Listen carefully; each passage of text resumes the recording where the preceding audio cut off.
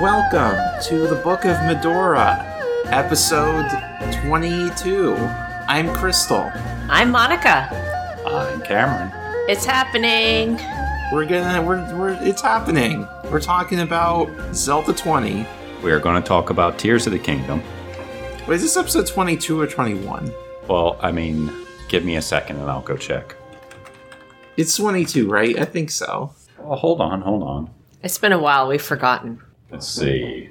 No, this is 23, actually. 22 was Zelda Unrivaled Revelation of Calamity. That's right. Because we declared that a canonical Zelda game.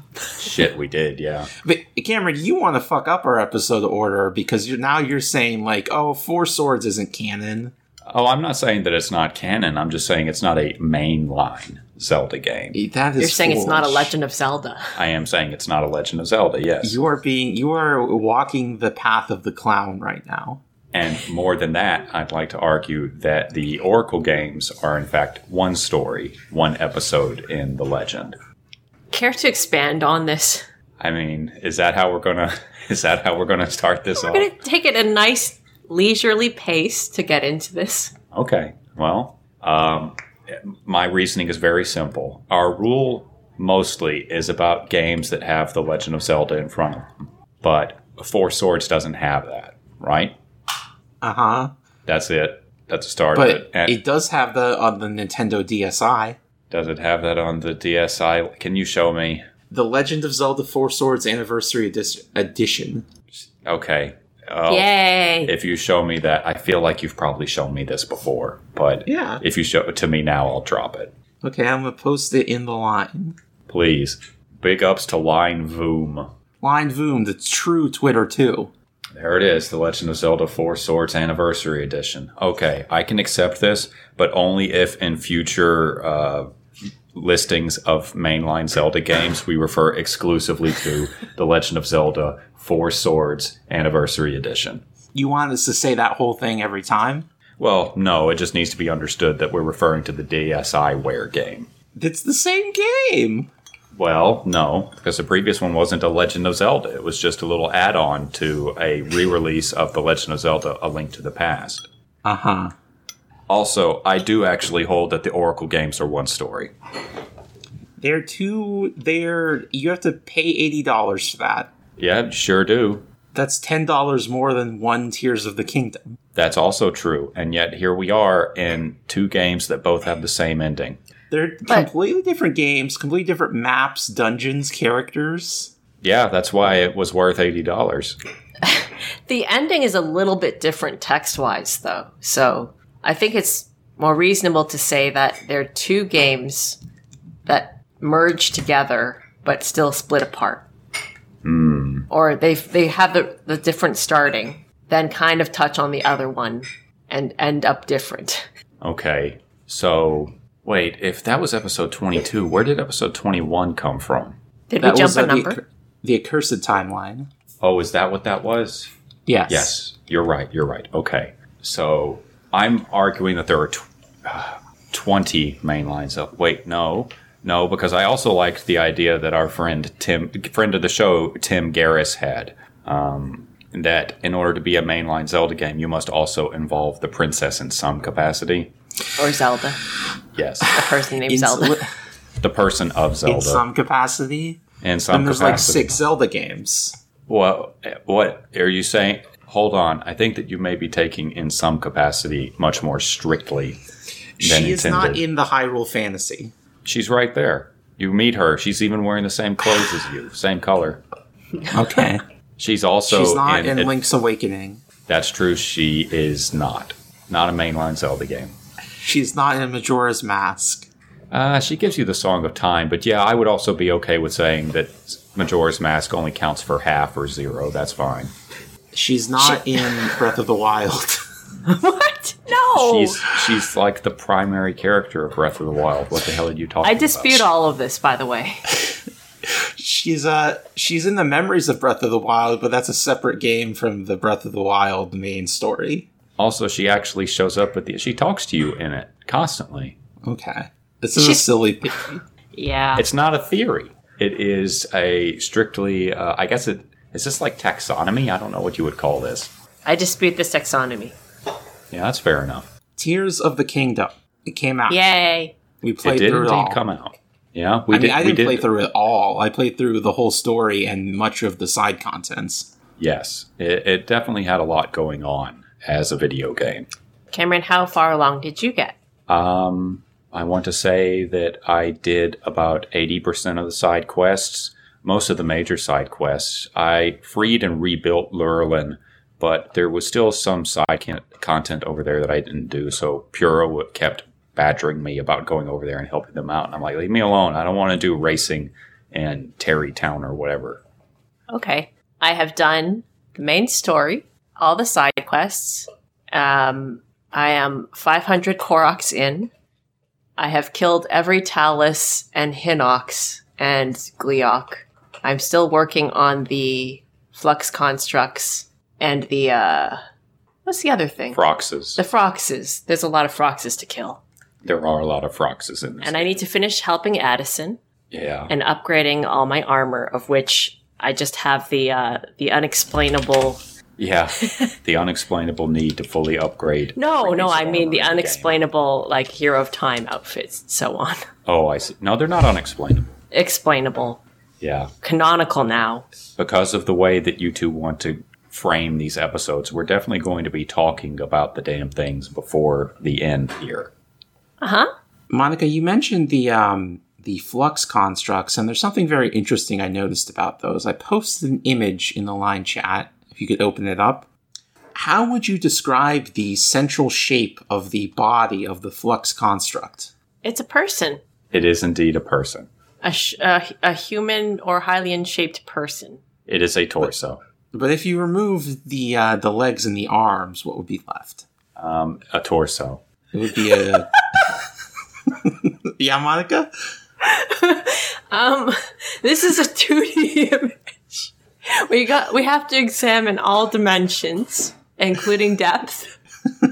Yeah? Because the spine and shoulders do not represent the entire thing. The spine and shoulders are in the shape of a Christian cross.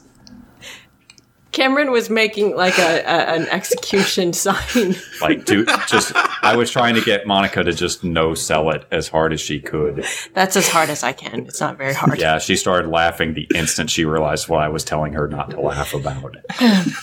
No, see, I didn't get it originally, and I was looking at it, and I was like, the feet are backwards. You don't get it because this shit is aimed at me, specifically. The feet are backwards.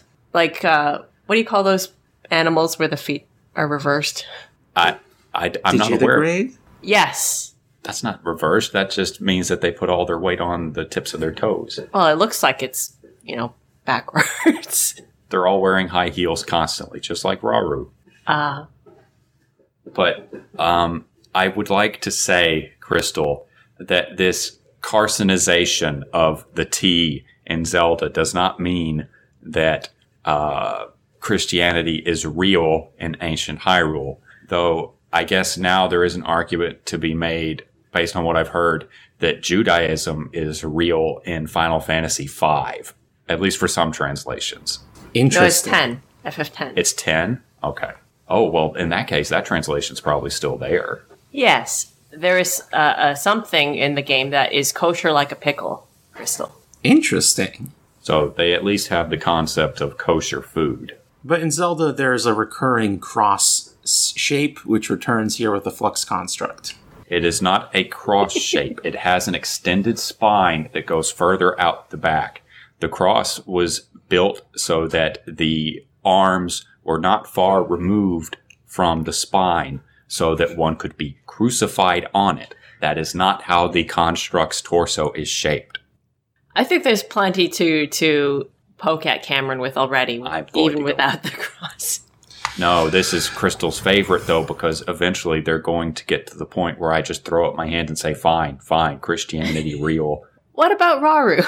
What about Rauru? Rauru ain't found Jesus. No, I just mean the existence of another Rauru. I wish you could have seen... Wait, what are you saying? Just when Rauru first identified himself to you. Okay. The person who founded the kingdom. Uh-huh. And built it up with his great manly hands. I mean, that's not really a very cogent representation of Jesus.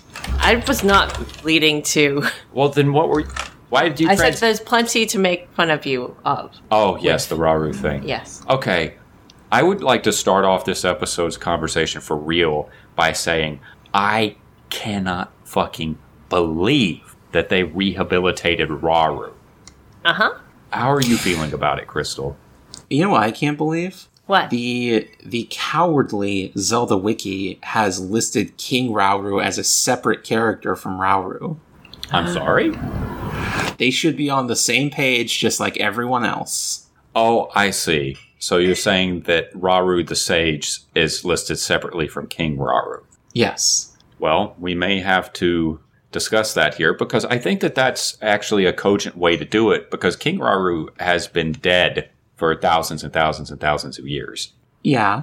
They put every Zelda on the same page. That's true. So I think this should be merged together. Even if there's distinctly different people. Like the guy in Ocarina of Time isn't the guy who died defeating Ganondorf. Yeah. But they would still go on the same page. They would still go on the same page. Uh-huh. Yeah, you're right. You're right, Crystal. That is cowardly.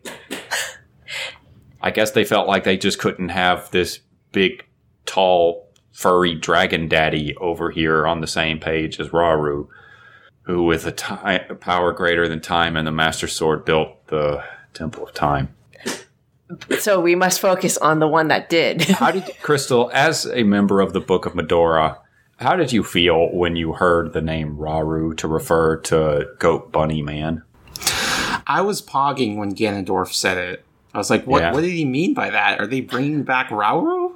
And they did. And he was a twink. Isn't he a bit big to be a twink? I guess so. You know what? It doesn't matter. He's very willowy. So all right, yeah. All right. They brought back Rauru and he was a twink. So and I have such torso revealing frames and fashion. Oh, they love to show off their very narrow torsos and their very defined hips. They remind me of the Na'vi from Avatar. They are kind of similar to the Na'vi a little bit, but I think they are much more pleasingly designed. Mm-hmm. Instead of just being blue people with lion tails. Or, hey, did they... you saw The Way of Water, right? Mm-hmm. Did they take the USB sex out of The Way of Water? No, it's still in there. Oh, okay. Somebody told me they took it out. There's no sex scene in the movie, but they still use it. Okay. That's how you hook up to your horse. And the whales? Yeah, and the whales. What is The Way of Water? The Way of Water... I feel like after watching I feel like after watching the movie, it shouldn't be a question that's difficult to answer. Well, we all begin in water and we all end in water. I don't remember their little speech about it, but they have very spiritual relationships with the whales. I see. Okay, well, that's probably fine. Oh, boy. So, I guess I was the person who proposed this, so I should lead it. Let's frame it for the listeners first. What are we doing? I haven't said it yet. That's what I was going to do. Okay. So, much like our second adventure into Breath of the Wild, it was my opinion that the most effective way to view things and examine and uncover new insights is to look at them in a way separate from how the game presents the information to us, which is we should discuss the story as it is chronologically across the history of Hyrule. Now, Crystal, you were in agreement with this? Yeah, I agree with this. Okay. Yay! I would just like it on the record for our listeners that I was staunchly against this particular framing, and I tried to reach a compromise where we would cover the gap between Breath of the Wild and Tears of the Kingdom first, and then transition into the distant past after the time travel bit in the opening, but I was overruled. Uh-huh. Fiercely, fiercely overruled. What is the first chronological event to occur in this game? That's a great question. That is actually a really good question. What do you think is the first chronological event? Because I'm thinking that all of us might have different ideas about it, or at least different ways to phrase those ideas. I believe it's when Zelda appears before Rauru and Sonia. Ah, I see. You are not quite on the same wavelength as Monica with regards to this shit. Okay. Monica, what's yours? Cameron, why don't you go? No. Okay. Fine. I think that the first thing chronologically worth discussing is the arrival of the Zonai. And I think that the first thing worth discussing chronologically would be the story of the Stormwind arc, because as near as I can tell from the text of the game, that is the earliest meeting of the Zonai and the peoples of what would eventually become Hyrule. Yeah, that's probably one of the first encounters, or the first encounter. What do you think, Crystal? When do you think the Zonai first showed up? Well, it's spoken of by Rauru and his sister, whose name is... Mineru. Mineru. Got that off the dome. They speak of it like they don't really know. Like it's so far, even in their past, that they're not sure of the details. Yes. So, Ganondorf has a lot to say about it, too, with regards to their relationship to the Well, that's about the departure, which probably could have happened some great time after. Well, I mean that he refers to those as their Zonai ancestors. Yes. So let's say about 1,000 years before the founding of the kingdom. Sure, we can say it's 1,000, but it might as well be 100 million, billion, jillion. It's more like 1,000. That is about 1,000 in the sense that the imprisoning war takes place about 100 years before A Link to the Past. Speaking of the imprisoning war. Now, of course, we do need to say for our listeners, this is going to be full game spoilers from the jump. If you haven't finished the game and care at all, do not stick around. Yeah. Especially given where we're starting. Yes, that is what yeah. There's no way to, we're not walking through the text of the game as you play it. That's just, playing the game. Yes, that is just playing the game. So, let's talk about the arrival of the Zonai. And the Zonai ancestors. I cannot believe this is where we're starting. Holy shit. What? It's just it doesn't matter. It doesn't matter why I'm saying I can't believe this shit. It's just I can't believe it. Don't worry about it. Where do you want to start? I think the Stormwind arc is a good starting point of what we concretely know, the earliest back. So if we want to pull that up, I have the text here. Oh, could you go ahead and read it for us then? I also have it up. Oh, okay. Crystal, you go ahead and read it. One day the winds that ought to blow in Rito village ceased. Then the heavens grew stagnant, and earth fell to ruin. The villagers looked skyward for a solution. They saw a figure pierce through the unmoving gray clouds and descend swiftly towards them.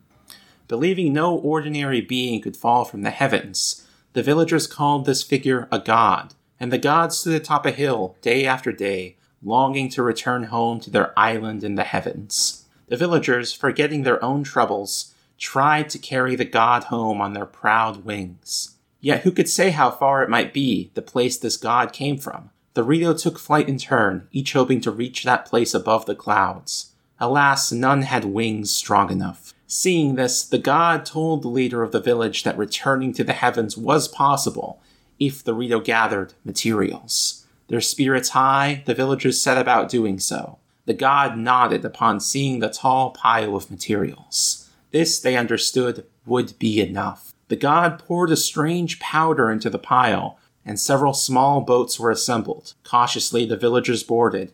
The small vessels began floating up into the air. With the god leading them, the boats rose higher and higher, soon passing through the thick clouds. The vastness of the heavens took the villagers' breath away. Floating islands dotted a clear blue sky. The villagers rejoiced songfully and then, with reluctance, returned to earth. One day, winds at the village roared back to life. In shock, the villagers looked to the sky. Floating above them was an enormous ship that the god had sent in gratitude. Numerous oars on both sides began to move like wings, soundlessly churning the skies. Air blew across Hebra once again. The skies cleared and blooming flowers rose from the ground. The god had given them the blessing of the wind.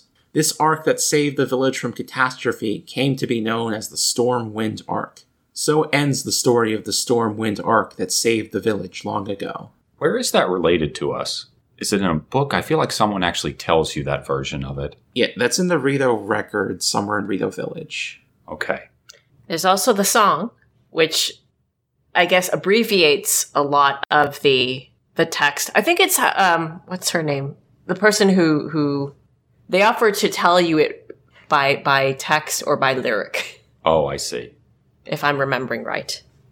The song is, once a god fell from heaven, stilling the Hebra winds. The heavens grew lifeless, just as the air below thinned. With the world in upheaval, we pledge to help the Lord. A line of ships soaring, built as a passage skyward. Very awkward rhyming. The god ascended to heaven, leaving behind an ark. Its winds brought us new life, thanks to its great divine spark. I mean, I think that last line is actually more tortured. But that's kind of trite, but, they're trying. They are trying. Now, it's interesting because one little difference I noticed between those two accounts is that in the, I don't know what you call it, the oral version, the story goes that the winds stilled and then the god fell, but in the song, the god falling stills the winds, implying that the first meeting or the first fall of Azoni to this planet, this Earth, caused considerable environmental damage. I feel like the narrative account actually, the wind stilled even after the god left. Can we pull that up? Crystal, can you link the text there? I actually didn't write down this part. Yes, here you go. Thank you. Thank you. The god poured a strange power into the pile. I heard powder for some reason. It doesn't matter. Okay. But no, it says here that the wind did not remain still. It was stirred by the Stormwind Arc. Okay. Both of them suggest that without the Stormwind Arc, the winds of Hebra would die again. So in a lot of ways, the Stormwind Arc is like one of the wind crystals from Final Fantasy. So you're interpreting this as the first arrival of the Zonai.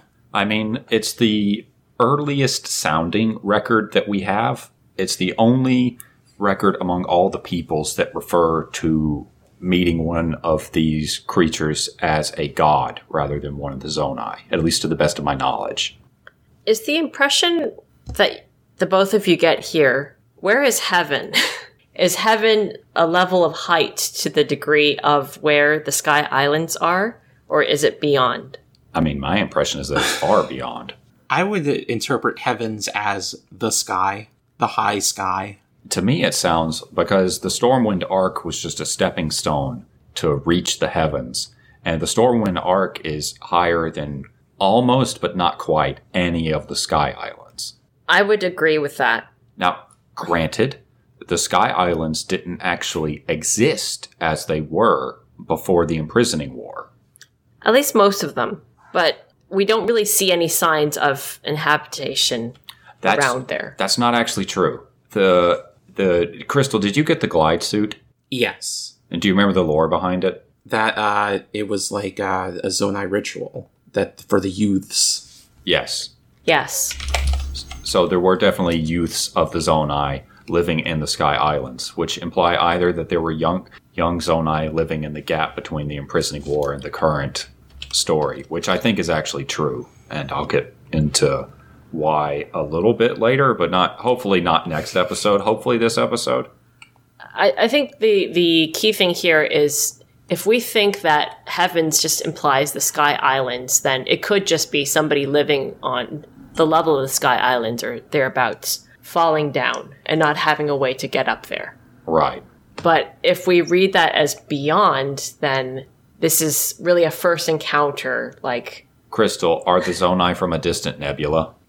No, of course not. Why is that? Because they're from the sky, not space. The sky's space. The sky is space. When you go far enough. This is that kind of cosmology. I don't think that the planet is surrounded by a vacuum in this setting. Okay, well, here's words that we don't hear in association with the Zonai. Okay. Stars, suns, planets. There was text in the game. I can't remember precisely where. It may have been in the opening that Zelda's talking about, how the Zonai claimed to be descended from the gods. Yes, I do have that. Oh, please. The Zonai are said, this is from Zelda, the Zonai are said to have lived long ago in the time of earliest legend. They possess godlike powers and had a prosperous civilization in the sky. Many history books tell us about the Zonai, but none gives us the full picture, yada yada. This depiction certainly suggests that the Zonai descended from the heavens. It is said that my ancestors, the first of Hyrule's royal family, were born from a union with gods who had descended from the heavens. Now, the one that I'm talking about is the one where Zonai claim to have descended from the old gods, and that they brought with them secret stones that were created by those same gods. I think that is in a memory. In a memory? Probably. We do need to note that we're still in early days here, so not everything is fully transcribed. Yeah, there hasn't been a full text dump of the game that I'm aware of. Not a full one. But based on that, do you remember reading that line, Monica? Or Crystal? Did either of you read that? Something about being descended from the gods, yes. I'll try to find it. They claimed... Yeah, I have my doubts about that. Do you have doubts that it's in the game, or do you doubt that they claim to be descended from the gods? I do not see Mineru or Rauru claim descent from the gods. Oh, no. I don't mean Mineru or Rauru. I mean the ancient Zonai from First Contact. That the texts claim that they claim to be descended from the gods, yes. Okay. As long as one of you or both of you remember that, then I'm fine. There's certainly an attribution of them as being godlike or gods themselves. My thought that the Stormwind arc was as high as it's possible for terrestrial beings to go, and that first Zonai went back up to the distant nebula or whatever intermediary space exists between this Earth and the distant nebula. Space. Yes, that intermediate space, yeah. I think the Zonai are from space. And Crystal, you would argue that they're the sky people who become the Uku. Or no, they're sky people. Yes, I would say sky people. Another group of sky people. It's very crowded up there. Crystal, how many groups of sky people do we have? Well, we have the Zonai, we have the Wind Tribe, we have the Uka, and we have Skyloft. Am I missing one? I mean, that sounds about right to me, unless you want to count the civilization that predated the Uka. I wouldn't. And I don't. Yeah. So this Village of the Stormwind arc, I interpreted this as happening after the Imprisoning War. For truly? Because it talks about moving through a thick gray cloud barrier, and then once you get up there, you see, floating islands dotting a clear blue sky. Kind of like in the game. There's only one problem I have with that, in that Zelda goes up to the Stormwind arc and has a conversation with the Sage of Wind there. Mm-hmm. Which implies that the Stormwind arc was already extant during the Imprisoning War. That's a good point. Yeah, the Secret Stone is there. Yeah. Of course, that's just my interpretation. It doesn't necessarily need to be the only one that we adhere to, but my thought is that this was a record of the earliest.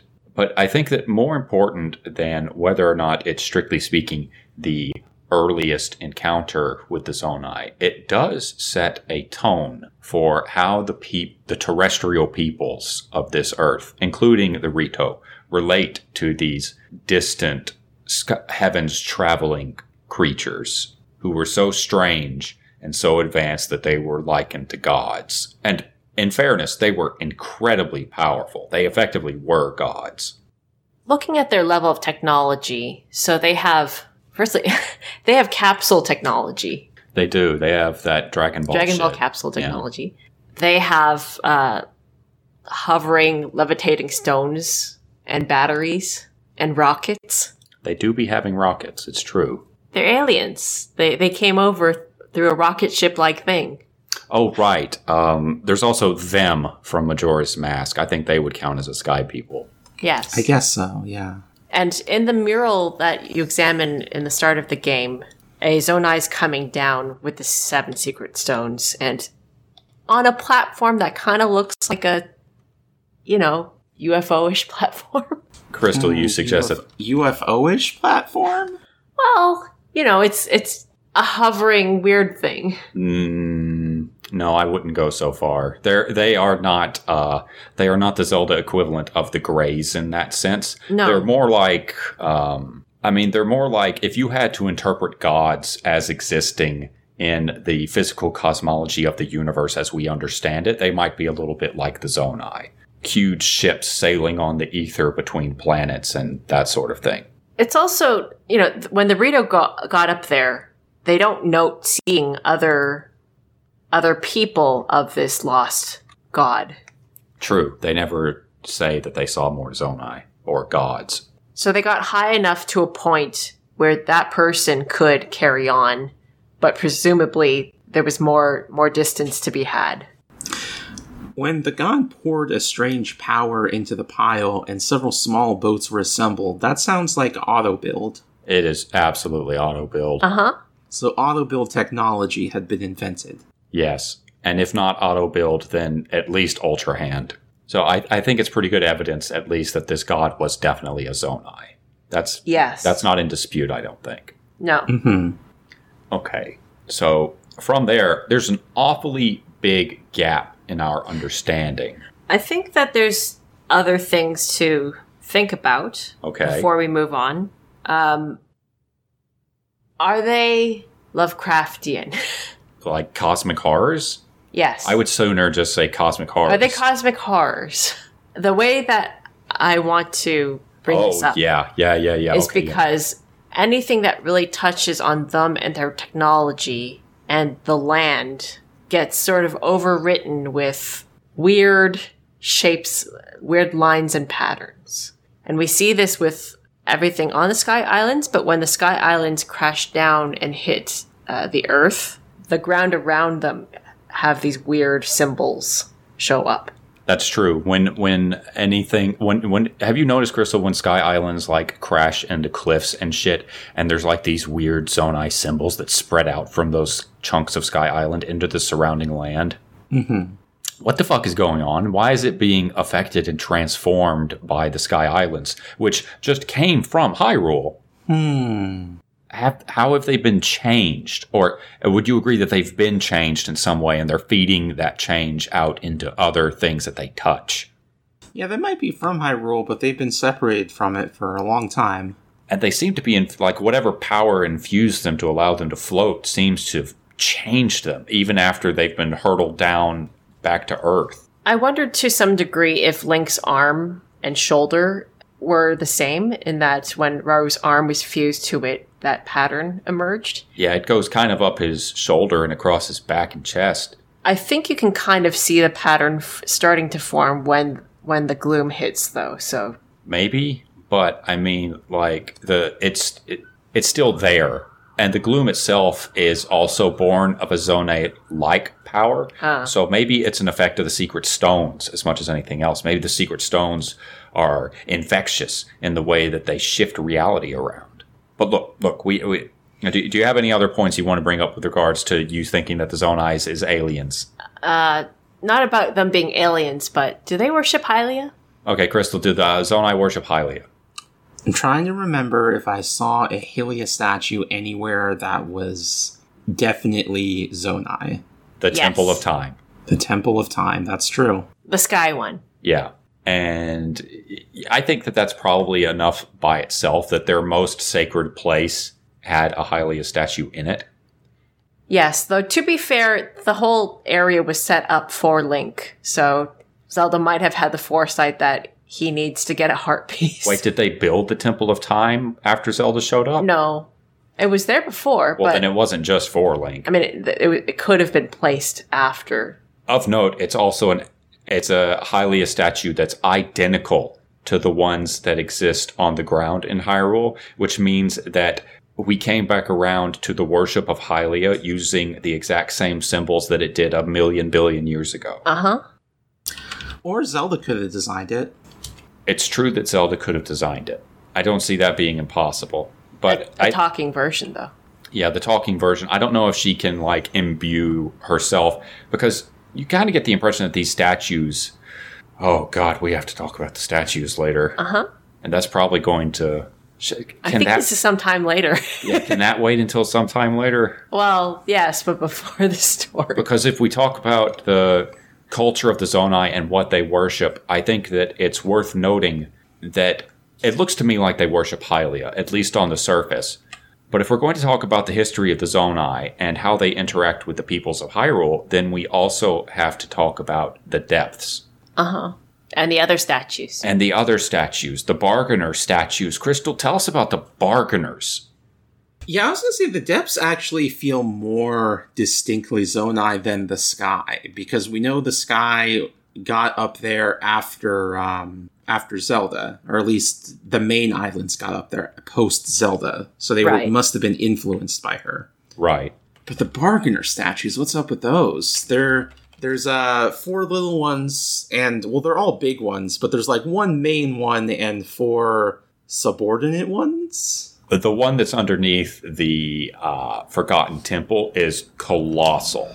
All the others are partially buried, but this thing is right out where you can see it, and it's like 200 meters tall. And they're all placed where the Hylia statues are. Maybe not all of them, but they're mirroring Hylia statue placements. The big ones. There's one underneath the Spring of Power, Spring of Courage, and Spring of Wisdom, the one underneath the Terrestrial Temple of Time, and one underneath the Forgotten Temple. And there might be another one, actually. So the Bargner statues claim that they're the ones who send Pose to the afterlife without any prejudice for what their lives may have been like. Good or evil, that's not for them to judge. They're just helping them move on to the next world. They are... I don't know if this is actually a word outside of that one Stephen King book that I read. They are psychopomps who usher the souls of the dead. And they seem to have been very much venerated by the Zonai and by everyone during a certain period of Hyrule's history. Where would you think that they were being venerated, or what causes you to think they were venerated? You had better venerate the person who takes care to guide your soul into the afterlife. Right, but do you see any evidence of that? What do you mean? I mean, any sort of relics or remarks? Yeah, the bargainer statues. They built these to house these gods. Oh, I just was thinking that the gods were the statues, but you're right. These are statues of the actual people. That things came to be inhabited by those spirits. But it doesn't seem that the Bargner statues really ask for worship or reverence. They just want pose. Mm-hmm. At this point in time, yes. But that doesn't mean that they weren't worshipped in the past. I was a bit worried they were doing something bad to the pose. Well, that never came up. No, it didn't. They seem like they are very scary gods. They have 6 eyes, and I'm not quite sure what that means. It's not, to the best of my knowledge, a repeating motif in Zelda. 6 or 4? Oh. 6. Okay. There's 4 that you have to put into that statue, but it had 2 in there already. Okay. So the bargainer statues, venerated by the Zonai, these are the gods to what terrestrial life considers gods. And they are also the counterparts to Hylia, or at least one of Hylia's many counterparts, according to this narrative. So if we have... Crystal, are all the bargainer statues except for one are in the depths, right? Are they not all in the depths? Well, there's the one that's brought up into Josh's lab. Oh, yes. Yes, that's true. Yeah, it's a little tiny baby one. But if that's the case, what that brings to mind the question, and I think this is really important because it's something that we're going to have to address near the end of this episode or the next one. God help me, we're not getting very far right now. What are the depths? Like, where did they come from? What is their function? The game tells you both through dialogue in the quest log and from Joshua that you will over time learn the relationship between the depths and the surface, but I don't think it was ever made explicit to us what it means. So it's up to us to interpret what are the depths and how do they relate to the surface. The thing that I noticed is that the depths seem to be a kind of power source for the surface. You mentioned how the Bargainer statues line up with the locations of the temples and the springs, but the light roots also correspond with the shrines on the surface for the most part.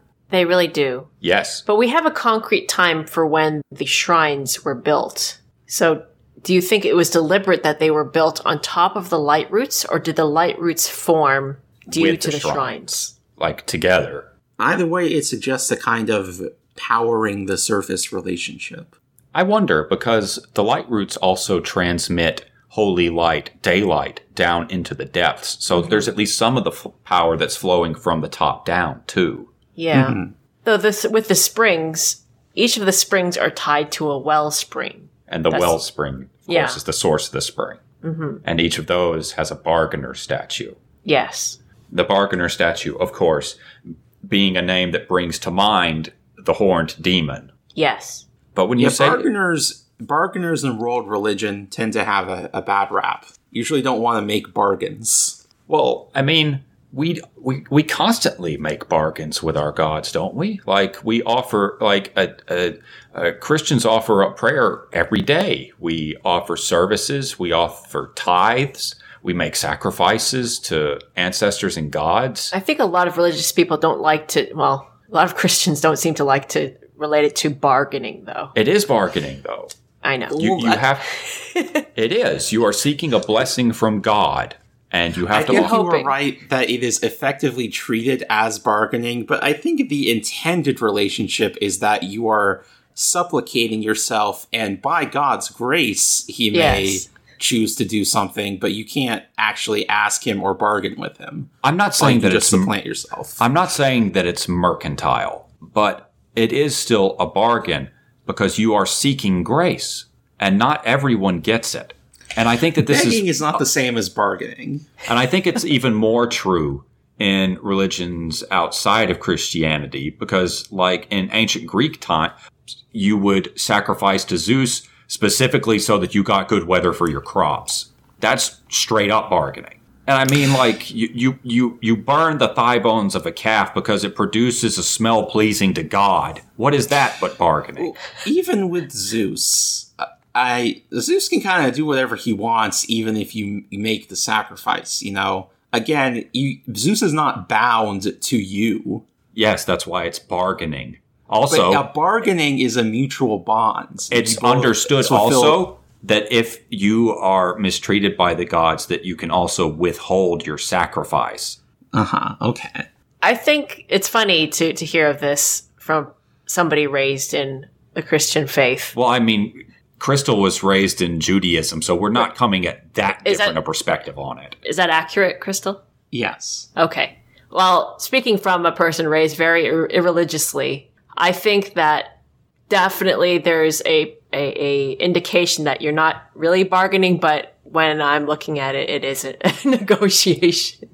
You're trying to say, no, I'm not actually doing that because that would be very bad. Proud? Yeah. I don't know. Some sort of heretical term. It would be hubris. Yeah, but you want something good out of this. Yes, even if it's just salvation. Yeah, I think that at least in Christianity, it is very much still a bargain. I mean, that it is about supplication. It is about sacrificing the self, but you give of yourself in seeking salvation. That's still a bargain. Bargain doesn't have to have a negative connotation to it, is what I'm saying. What are you bargaining with? Go ahead. Contracts is something the devil does. I mean, I'm not convinced that the devil is very well grounded in the biblical text. Yeah. I think that a lot of the idea of the devil making contracts is shit that Europeans made up in the medieval era to keep down the serfs. I guess a covenant is kind of like a contract. A covenant is precisely a contract. What are we bargaining with the bargainer statues for? Now, do you mean Link or the Zonai? The Zonai. Crystal, what do you think? Well, we know they are capable of making such items as dark trousers. That's true. So perhaps in exchange for giving them lost souls, they could create other powerful items. What if, and this isn't necessarily the case, but what if Poes are, on the grand scale of things, a relatively recent phenomenon?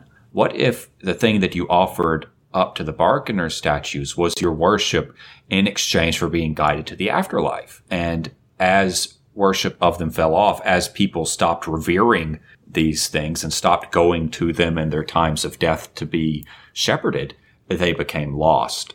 Looking up every game that a Poe is in.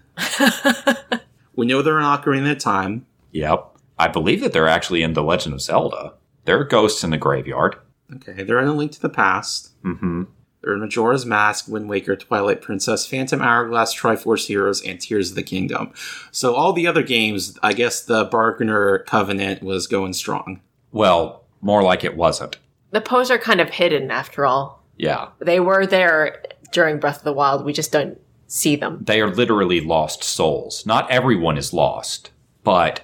Oh no, Crystal, what I'm saying is that the Covenant has been abandoned is why there are Poes. Okay. And that once people stopped venerating the Bargainers, they stopped being as consistently guided to the afterlife. So are we seeing them as gods, and are they contemporaneous with Hylia? I mean, I have trouble thinking of something that I would refer to as a god more emphatically than a being that ushers you to the afterlife. What about you, Crystal? So what games was the Covenant up for? A Link Between Worlds? No, we've never seen a game set during the... This is asking where in the timeline does the past of this game take place? Uh-huh. That's what it's asking. Yeah. And I'm not saying that a lack of Poes means that the Covenant is being upheld again. It just means that we don't see them. They're certainly performing a function more concrete than, say, the old gods. Yes. So do you consider them gods? If they are gods, they are lowercase g. They're not on the same tier as Hylia. Really? I'd love to hear your explanation. These are more on the tier of, like, the wind spirits from Wind Waker. Really? The Deku Tree. Yes. Go on. Because the big gods are not really people you can talk to in Zelda. You can't talk to Din. You can, kind of talk to Hylia, but not as much as these guys. I mean, you only talk to them when you go to their statues. You can talk to Hylia when you go to her statue. Well, not the really. The statue can actually take over. We'll get to that later. Okay. We have to get to that later. Because that's just really interesting. Okay. But it does canonically happen chronologically after the start of the game. Yes, it does. So we have to leave it until we get there. We don't have to. Oh, we've got to leave it. We got to go chronologically. So that means the power of the Bargainers is contained by the ground. What are the depths? We know that. No, listen. The depths, I'm sure you've noticed, are a vertical mirror of the surface. Mm-hmm. And that really high mountains are very deep valleys. In the depths. Yes. It's as if everything from the surface was lifted out of the depths. Flipped upward. Like Low Rule. I don't think that's what Low Rule is. It's not what Low Rule is geographically. I expected you to say Termina. No, Termina is not like that. Let me look at a Termina map. Does the ocean correspond to Death Mountain? I'm not suggesting that, no. I mean that you've always insisted that Termina is underground. Yeah, of course it is. So is it down in the depths? I don't see any distinctly Terminian elements here. Right, but it's underground where Termina is. It's deeper than that, if it's underground. So you go so deep underground, you flip back up. I hate both of you. I am so tired. But I think this is... So we've discussed the Zonai arrival, and it's either the starting point being we see a lost Zonai who ends up back with their people through the assistance of the Rito. But at that point, they're at the sky exclusively that we know of and inaccessible. But at some point, they come down. And they interface with the peoples of Hyrule. Eventually Hyrule. They are treated as gods. They are building structures on the surface and supposedly going to the depths and mining. Do we think the depths was ever the surface?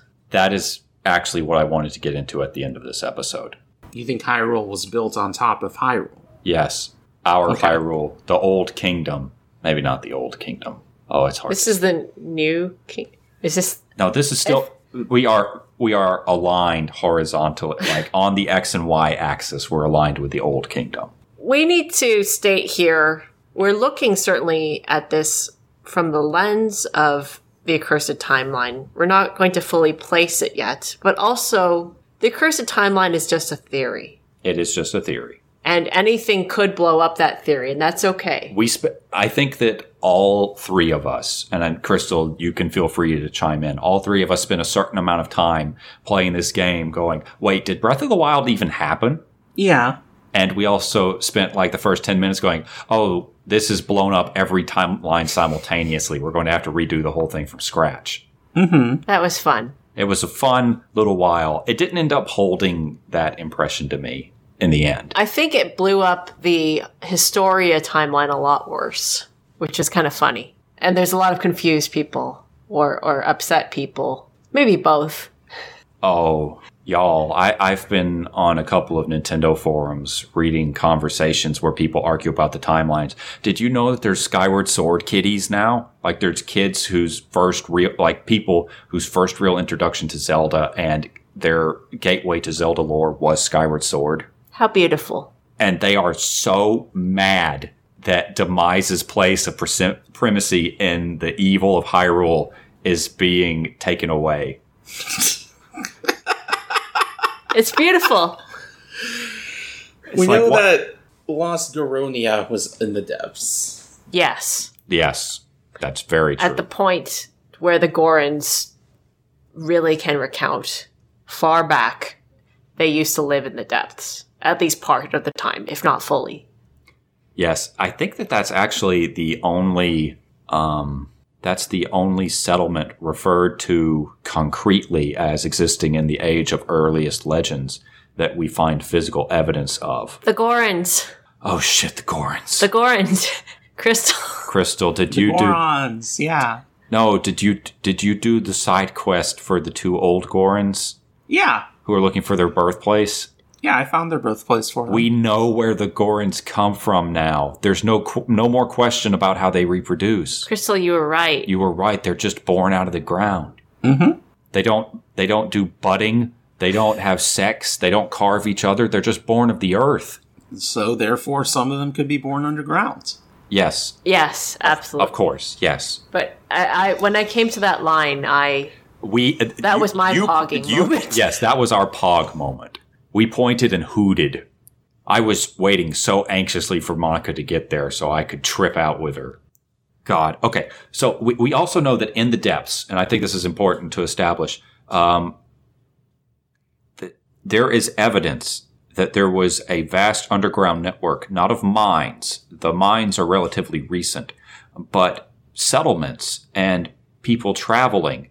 And there's even a special hall that became a den of a Gleeok that holds statues of all four people and seems to venerate the sages. Yes. There is a Gleeok den, and it looks like a park. It is a big park. And there are little statues of the sages there. Yeah. So at some point in the past, the depths were lived in by people, enough people to justify building guide points and roads and parks that they would go to for leisure activities.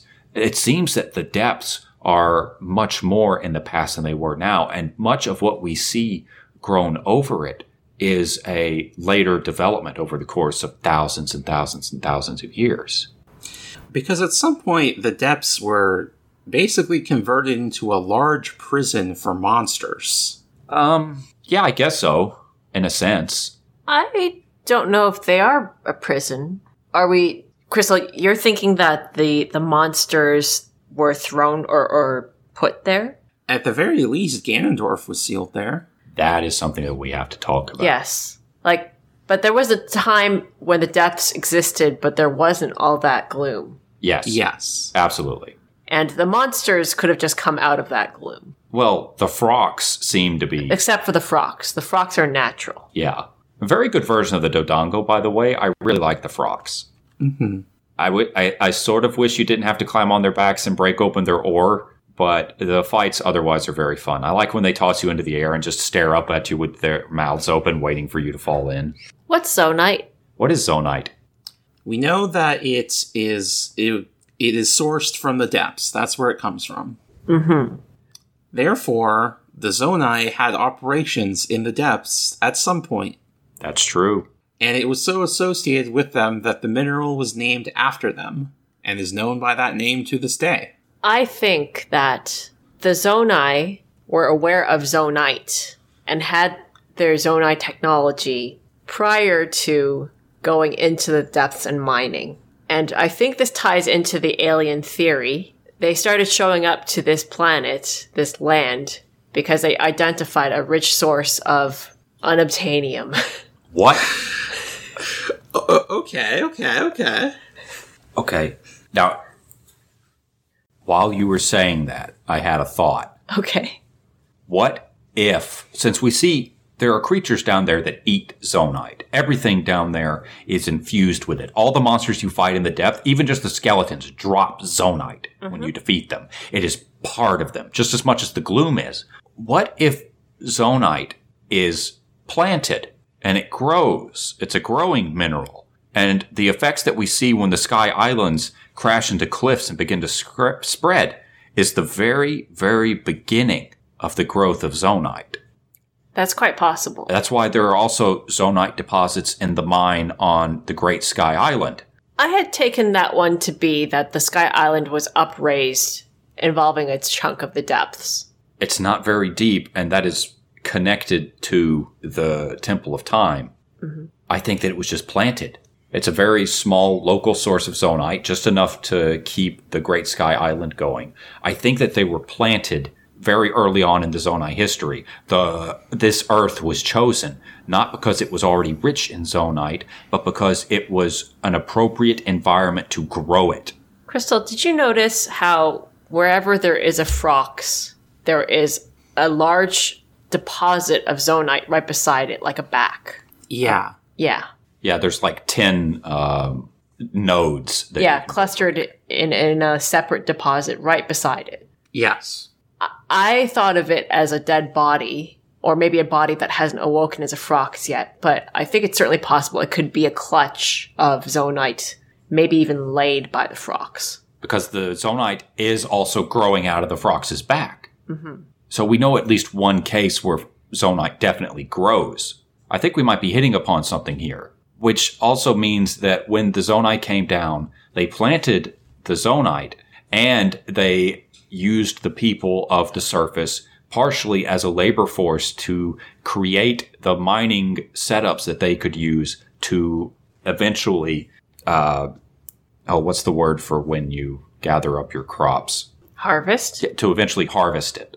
So in this supposition, are we thinking that the land was the land first, and the Zonai carved out a mirror of the land, like an inverse of it, in planting their mining operations? You couldn't possibly do that unless you could rend the earth with great flaming arms. Like Din. Yes, that is the reference I was making. You're saying Din's Zonai. Not necessarily, but it would... But potentially. Well, the Zonai do claim to be descended from the old gods. Uh-huh. We gotta fish out that line before the next call, but yeah. We've got to. But, no, I'm not suggesting that the old gods were Zonai. I'm suggesting they might be related, or they might be building on top of what the old gods had already done, which would make sense. These lands were made rich by the old gods, and the Zonai, as their claimed descendants, came to harvest them.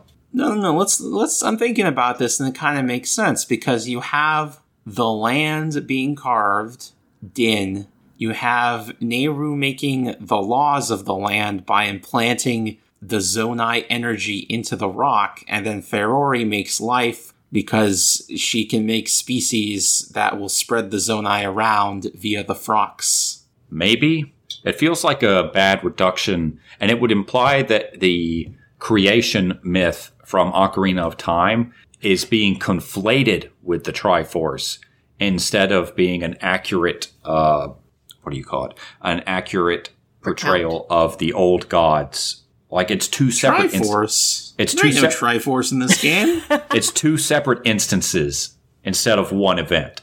Okay. I think that it's worth just trying to figure out the intent of the gods there. Which gods? The old gods. Why is there an intent? Not that we know of, but could this be the work of aliens who are setting up a planet for it to be mined? Creator gods don't usually have explicit intent, except in a few cases where they're specifically making servants. Well. So if we think about the Spirit Temple, that there is a conflation with the energy within Zonites and the energy of spirits. When Mineru makes a little robot body for herself, it doesn't seem like she recognizes a difference between natural life energy and the Zonite energy of a robot. Well, that's just like your life isn't in your body. It's the drive of your spirit, right? But the spirit is the Zonite. I don't know that I necessarily agree with that, but it is something that we'll have to keep in mind moving forward. But we still got this huge possibility space suggested by the depths, right? We're all on the same page that whatever's going on in the depths, it's huge, and we haven't quite figured it out just yet, but it's potentially fucked up. I just find I found it really confusing when playing through and trying to understand where the Zonai were from originally, because they just kept on moving around. Yes. We have the sky, and then parts of the sky weren't in the sky to begin with. Then there was the land, and then there was the depths. Where they worshipped the Bargainers and potentially Hylia. Yeah. And there are Zonai ruins and evidence of civilization on the land that still remain. Mostly around Farron, but also where those ancient columns are, I guess. So that's close to between Gerudo and the Rito. Mm-hmm. Okay. So there's this really long expanse of time where the Zonai interact with the peoples of Hyrule and shape eventually Hyrule, and shape their cultures, shape their land quite a lot. But over time, they start to kind of disappear a little bit. Yes. They leave. Or die out. So do you think that their work is done? Have they taken everything that they need? Crystal, what do you think? What would be everything that they need? Need for what? I mean, I guess in the scenario that we're crafting, it would just be Zonite. But Zonite for what? We can't guess as to their ultimate purpose, I guess. Just that they use them. Seems like you can never have too much. I know I certainly can't. That's true. But what if the entirety of the depths used to be Zonite? Like the whole thing? Like the entire mirror of the surface is made from planting Zonite in the surface, and it plunges down into the ground, creating a mirror image of the surface, but in Zonite, which is then mined out. Like, you plant enough of it in Death Mountain, and you get a mirror Death Mountain below the ground made completely of Zonite. We don't see any Zonite on the surface. Right, but I'm saying it goes down. Oh, okay. So the amount that they mined could have been equivalent to the entire land mass of Hyrule. I see. What do they need it all for? Who can guess? Some space travel. Sure, whatever. Yeah, well, that makes sense. Space travel. Building whole worlds. Making a Triforce. It's relatively, who fucking knows? Relatively benevolent in that the people aren't, being paved over for a space highway. Maybe it takes that much Zonite to make one secret stone. Secret stone construction. But then also the Zonite don't claim, to the best of our knowledge, to know how to make secret stones. No. By the time things come about, there's only Rauru and Mineru left. And we're not quite clear on how they come to the Earth. Rauru, the younger brother, and Mineru, the elder sister, are two Zonai who descend to the Earth in the land that would come to be called Hyrule, bearing 7 secret stones, with which they greet the people of Hyrule and are held, if not as gods, then at least as rulers. I don't really read that as happening at the same time. Okay, go on. Like that, the Zonai that descended, that one doesn't have to be Rauru. No, I'm just saying that when Rauru... I'm saying that Rauru... Are you saying that he was left behind? Because I'm saying Yes. that he and Mineru fell. I don't... there isn't really anything to say that they fell. Ganondorf remarks that the Zonai no longer grace the world with their presence. Only Rauru and Mineru remain. So I think they could have been born around either the Sky Island or Hyrule to come, and just decided not to leave. What's your take, Crystal? We don't know how long Zonai live. Apparently, not long enough because Mineru had to build a robot body. But they could live for 1,000 years. They could live for very long, and Mineru was injured grievously. Yeah, she was dying. Right. Yes. She could have maybe even lived quite a deal longer than that. But I guess what we're saying is the options are Rauru and Mineru were born there and just elected to stay, or they fell, Or maybe were as cast youth- out. Cast out, yes. Descended. I was getting there. One is they fell, they were lost, much like the earliest recount of the Rito, and did not get back. Or they could have been cast out and banished for something. But the fact that Rauru shows up with 7 secret stones, Is that him? it certainly seems to be according to the mural that we find at the start of the game. Is that him? The depicted figure looks exactly like him. We only see 2.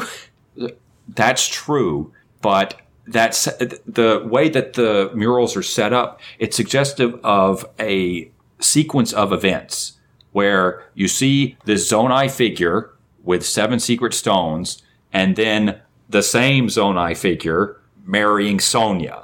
That implies to me that Zonai figure is Rauru. Who made these murals? They were made... Because they have to be made after the imprisoning war, right? Yeah, they were made by Yes. ancient Hyruleans. Okay. Well, they might not know the whole story. They've only seen what one male Zonai looks like. That's also true. But, I mean, wouldn't it make sense that if this happened in their lifetimes that they would be able to do that? Like, they would be able to just jot it down, though? Because, I mean, they seem to be depicting Rauru himself. Well, Rauru's busy being dead, and Mineru's busy being in the hospital, so I don't think they can give a lot of artistic input. I think that it is a fair possibility, though, if we look at all the different things that could happen, but try to condense it to what we know, that the Zonai showed up. They wanted to mine Hyrule, or this land unnamed. They did their thing, potentially creating a benefit, and then here we have Rauru showing up with a benefit. Yes. And no longer being connected to the rest of his people. Yes. So it is possible one reading is he was like, no, you can't just mine this planet and leave. We're going to at least hold the net benefit of this land with the land, even if they weren't really dispensing it out except for to one woman initially. Crystal, where do you think Rauru and Mineru came from? Were they born on this earth, or did they descend from the heavens? I think they were probably born on Earth, because they don't seem to know anything about the heavens. I do want to point out also that Raru's outfit is very much like the charged armor that Link gets, specifically for the Pharaon ceremonies involving the Thunder Dragons. Yes. I guess here's my timeline. The Zonai come down. Some of them go back up, but some of them stay down for reasons. The ones who stay down built the Zonai ruins that we see on the surface, and from there, Mineru and Rauru were born, the last of their kind. But see, the thing is, a lot of what we assume to be Zonai ruins on the surface are actually ancient Hyrulean. The Typhlo ruins. The Typhlo ruins are ancient Hyrulean, which suggests that a lot, and there's ancient Hyrulean writing in the Pharaoh ruins. Okay, what about the, Is there writing? Zonai No, it's being ruins. translated by what's-his-face. It's in Zonai. Okay. I mean, we know that they were interacting. They were not completely separate from the Hylians. We also need to imagine the ring ruins were also in Zonai and cast up into the sky with the Temple of Time. Yes, they were written in Zonai, but they were also written after. What I'm suggesting is that the Zonai just keep coming down every once in a while. They must. They must. Every once in a while, Zonai will show up. And they come down for their own reasons. In my reading of it, Rauru and Mineru were just one instance of Zonai continuing to come down. Rauru just came down with big plans. Colonialism. Okay. Should we start in on that? Okay. I mean, that's what it is, right? Would you call that a fair description there, Crystal? I don't know if that's necessarily the right word when there's only two of you. I mean... But I see what you mean. Okay. Crystal, tell us... We've covered a whole bunch of shit that we think it happened. We reasoned out that it probably happened, but we don't know for sure. Even up to Mineru and Rauru showing up, we don't know where they came from. We have some pretty good guesses, but there's one specific set of events that is spoken to as a first-hand account by multiple people. So could you start us in on the founding of Hyrule? Oh yeah, Zonai, the Rauru married Sonia, who was, I guess, an important figure among the Hylians, maybe some kind of priestess? I think it said that she's descended from a line of priestesses of the goddess. Yes. I've got the ancient tablets here. Yeah, we'll go over it but later. We can go over them. Crystal. But continue, Crystal. She married Rauru, and they declared that this place is now a place called the Kingdom of Hyrule. Rauru is the king and Sonia is the queen. Named for Hylia. Interesting. It's interesting that it's named for Hylia, yeah. I mean, that's about it, isn't it? That is the basic of it, yes. That is basically how it starts. Rauru, a god descended from on high, carrying 7 of the secret stones of the Zonai, which grant unimaginable power, falls in love with either before or after marriage. Well, hold on. No one said anything about falling in love with. I said before or after marriage. It could be after. The way she like chides him. But they dote on each other. Don't throw that shit out. When Crystal. Zelda was sad and like she punches him to get over there to like console her. They're married, they're Crystal. married. They are capital M married. Are you saying that? Are you not a Rania shipper? I'm saying that it's clear that they had explicitly political goals with their marriage. That may coexist with romantic love. Yes. Or it may not. That's why I'm saying, if I had to guess, they probably fell in love after their marriage. If I had to guess. It's interesting why she was specifically chosen. I don't know. Oh, there's a lot about Sonia that's very interesting. I think that for as little time as she gets on screen compared to Rauru and Zelda, she's quietly the most interesting figure in the story. She's got a Triforce on her. What's that, Crystal? I'm really not sure what to make of Sonia. Oh, do tell. Yeah, she's got a Triforce on her. She looks like Hylia. You know, she is clearly looks like an ancestor of Zelda and a descendant of Hylia. How does it line up with Skyward Sword? Who knows? We'll discuss that later. We sure will. She has light power, but not time power. No, she has the time power. The other way around, yes. It's Rauru who has the light power. Other way around. I mixed it up because she fires a fucking Kamehameha, which is not really a time power. And it's implied strongly that Zelda is her descendant, even though they don't appear to have children. They are related by blood. They are supposedly related by blood. She can sense that. Yes, and Zelda could be descended from one of her cousins, for all we know. Okay, sure. I think that they do mean to, in some sense, imply that Zelda's her kid, or, descendant directly, but I don't think they had a kid. We'll get to it. We'll get to it. We will definitely, since we're doing this chronologically, we will definitely get to it. But I think that, can I just say, Sonia has maybe the best design of any character in the whole series since, like, Rutella. Like, she looks pretty good. She is a hell of a design. And her tattoos, she has the Eye of Hylia on her. She has the Triforce on her. I think it's worth pointing out that her skin tone and hair color are more or less an exact match for Impa from Skyward Sword.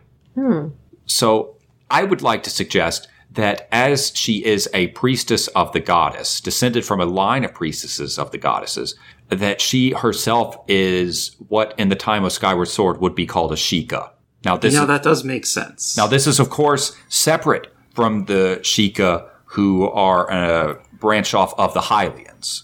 Oh, you're saying that's separate, where they were more of a people's, like, just what was formerly described as a race. Well, the Sheikah that I'm referring to in Skyward Sword are definitely like an ethnicity of human. Mm-hmm. And Hylians would mostly be another ethnicity of human. But Sheikah, like, developed on their own for thousands of years because they stayed on the ground while the Hylians went off into fucking space. Yes. They're also very long-lived. Yes. Very. So they are much more long-lived than modern Sheikah. So they, to me, must be different peoples. Yes. Yes. Now that I hadn't thought of the Impa connection before, but now that you bring it up, now that I'm looking at them both, they do look like they could be related. Yeah. So I think that the fact that Sonia is bearing markings of the worship of Hylia, and her dress, her mode of dress is actually very similar to, the priestess and the oracles of the gods, or of Hylia, all wear these white robes, right? Yes. So this is something that we know prior to the founding of the Kingdom of Hyrule this time. Oh boy. There is Hylia worship. There are priestesses of Hylia. There is knowledge of the Triforce. There is eye symbology already incorporated. Yes. Though we should discuss that the Zonai also have eye imagery and a third eye. And that I'm going to want to talk about a little bit. But that'll be once we get past this and to the range of about the calamity. I'll want to talk about it. Okay. Shall I count the Chamberlain's stone tablets? Please. Sure. Okay. The ancient stone tablets. Yes. Yes. Crystal, did you get all these? I didn't get all of them, no. Oh, there's some shit in there. Yes. There are 13 stone tablets. Let me grab some places where people have transcribed them. Cam, you're going to have to relay this over because I don't have line open on my... No problemo. Desktop. So the thing is that for our listeners who haven't done the ancient stone tablets, one, you should. It's very interesting. But two, they're written in a kind of pseudo Middle English, I love it. Late Middle English vibe, where it's almost like Chaucer. It's easier to parse for a modern English speaker than Chaucer is. But if you're not used to getting into that particular headspace, they can be completely impenetrable. And the places and people I want to kind of shout out now. There is Ruby Fire, who has a NeoCities blog of their playthrough. There is Affinity Ow on Reddit, who transcribed the text as is. And there's Livix Bobby X also on Reddit, who attempted to translate them. And as I was going through, I reviewed each and attempted to translate it on my own as well. But there's 13 stone tablets, and the first 5, I think, are the ones that come up chronologically because they are prior to, or that should be discussed right now, because they're prior to Zelda's arrival. So they're all written by a Chamberlain, and start sometime, well, in that person's life, which is after the Hyrule has been founded for some time. We should mention, since it occurs chronologically, that after Hyrule was founded, it began to be beset by monsters. Yeah, this will come up in here. Okay. I mean, that's not addressing it chronologically. That's true. That is true. Thank you, Kim. Hyrule was founded. It was beset by monsters. Some shrines were created. And let us talk about that as recounted sometime later by the Chamberlain. Oh, sure, we can make a fucking exception for this shit. The great thing about this is, for the listener, it's a lot easier to understand when read out loud than reading silently. Yes. Oh, absolutely. So the first one, chronologically, is Account of a Celebration. So sweet the song of King Rauru, and so great the beauty of his sister's dance, that were mine eyes and ears captive. And so I don't know what Hend is, Queen Sonia's gaze on us all, So I felt mine heart all captive fallen. Servant's life, though much laborious, has much jollity as well. Long be the life of the royal family I love so. So basically, this is a recounting by a chamberlain of a party thrown by the royal family where the king and his sister provide the entertainment. Yes, Raru's a singer. I think that this is a very early way to frame the sort of ruler that Raru was, and that for all of his godhood and all of his kingliness and all the fact that he does rule and eventually tries to expand his kingdom. Also, that whole thing isn't covered in this. What? The expansion of the kingdom. Like, we're going to have to go back in time again after we're done reading these. Yes. Okay. God damn it. But, Crystal, how do you feel about the way that Raru is the good king, who's very down to earth and, like, in the flow with his people? Yeah, it's clear from these tablets that Rauru and Sonia were primarily charismatic rulers. They did not take over by force. It's just that everyone loved them, that they did not mind when they declared a kingdom. When a god shows up, it makes sense that a god would lead you. Yeah, and it's interesting. They've been at it for a while. Just them, no offspring or other children coming to rule. It's just their kingdom. They don't have a castle either. They just go around. I think they do have a castle. The castle's built much later. Well, they have a castle. It's probably not the castle that we see. Maybe they live in the Temple of Time. It's worth looking at the layout in that memory again, but we can do that later. Yeah. Later. So, second one is the strong queen and the receptive king. Sonia, queen to Hyrule's king, by birth Hylian priestess, herself born of land, not of sky above. Speaks she with open heart, earnest to all, Uen even to the Zonai's king. This king thinks it good, I think adventure, to learn the land's folk, or maybe advantage. To see his head bent to listen is such pleasure. So, I think that this line here is important because it contrasts Sonia's terrestrial birth with the king that she's married to, which is part of why I think that Rauru came from the sky. That makes sense. Yes, that does imply that. The thing that I find interesting here is, though there's no apostrophe, the Chamberlain calls Rauru Zonai's king, which I distinguish from Hyrule's king in that she's saying that he's the king of the Zonai, too. Does that make sense? And that he's a king who abandoned the Zonai people to bring their blessings down to the Hyruleans? Yeah, or at least this is the Chamberlain's perspective. What do you think, Crystal? Yeah, it does seem like the Chamberlain understood this as a unification of two pre-existing kingdoms. Like maybe Sonia was already the priestess queen. It's possible. She does refer to Sonia as a Hylian priestess by birth, which means that she was of Hylia's people when she was born. Mm-hmm. So yeah, there is definitely a line of priestesses of Hylia, and she was born into it, and the worship of Hylia is just default here. I guess to some degree or another, you'd have to accept Hylia in order to rule over a people who call themselves Hylians. It may in fact be that the Temple of Time was erected and a shrine to Hylia built in it.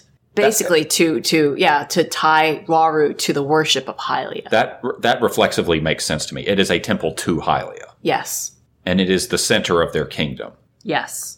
Does that imply that the Zonai already venerated Hylia, or do we think that Rauru adopted this when he married into Sonia's family? I gravitate towards the latter, but I think it is also distinctly possible that the Zonai could have worshipped Hylia as well. How about you, Crystal? From this passage, it seems like Rauru is listening to the people and to Sonia about their religion and customs, meaning he wasn't previously familiar with them.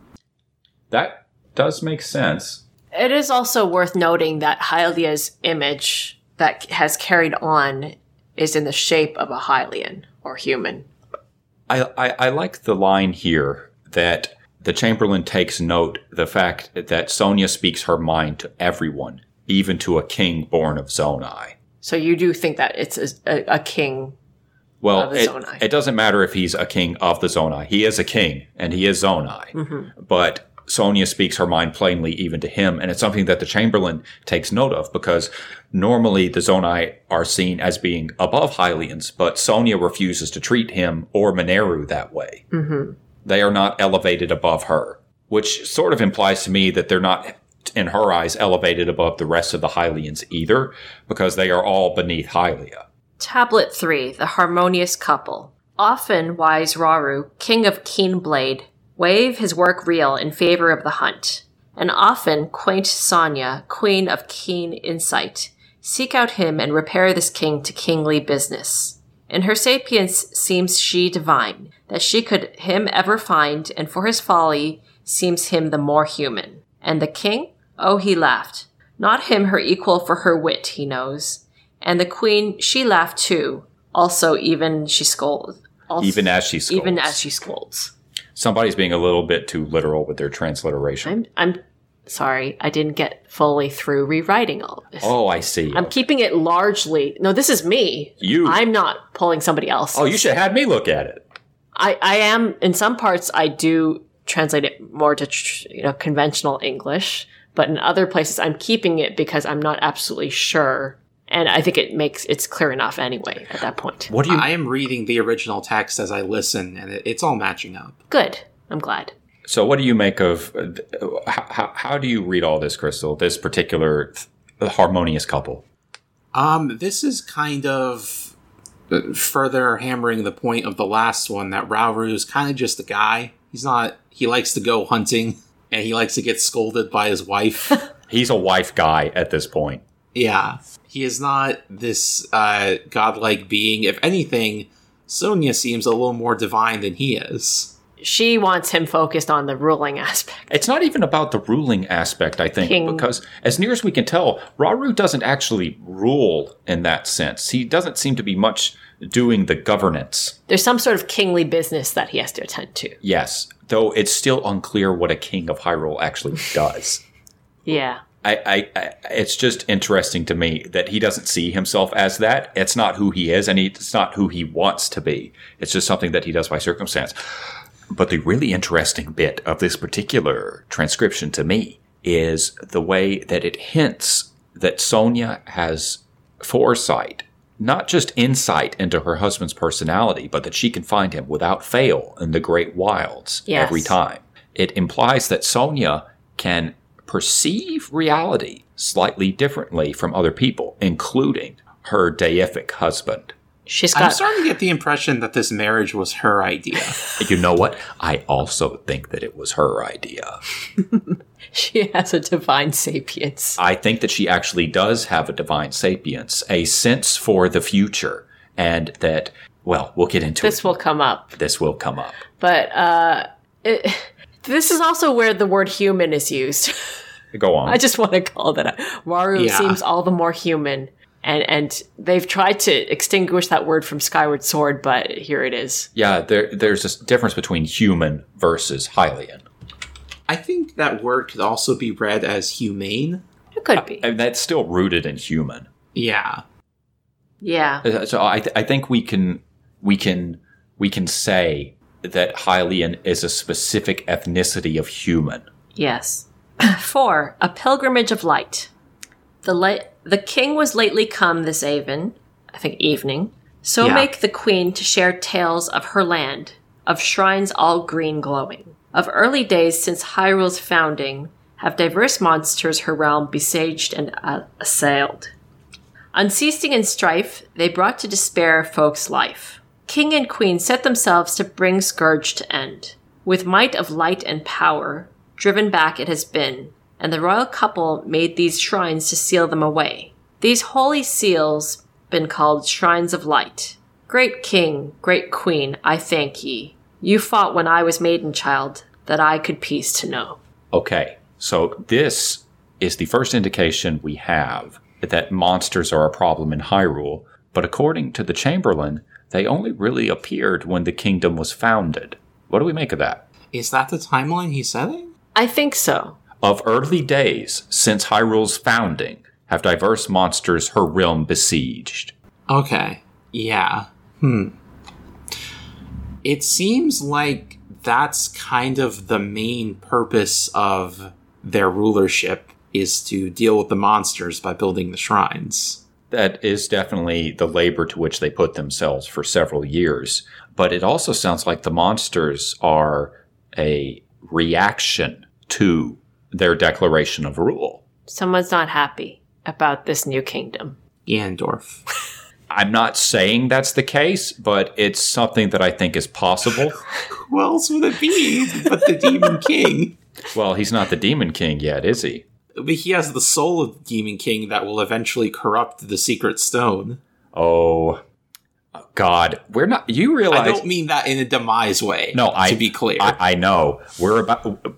We're going to have the demise conversation. Uh-huh. If not this episode, then next episode. By the way, for our listeners, you won't be able to tell because I use truncate silence, but the three of us have been talking for 1 hour and 47 minutes and about 45 seconds, and we have yet to get to the memories that Zelda leaves behind. We're not there yet. Okay? I just want to say we have not even gotten to the Chamberlain's description of when Zelda shows up, after which we will go back in time to our description of the founding of Hyrule, our recap of everything up to Zelda showing up, and then a more detailed description of her memories. Uh-huh.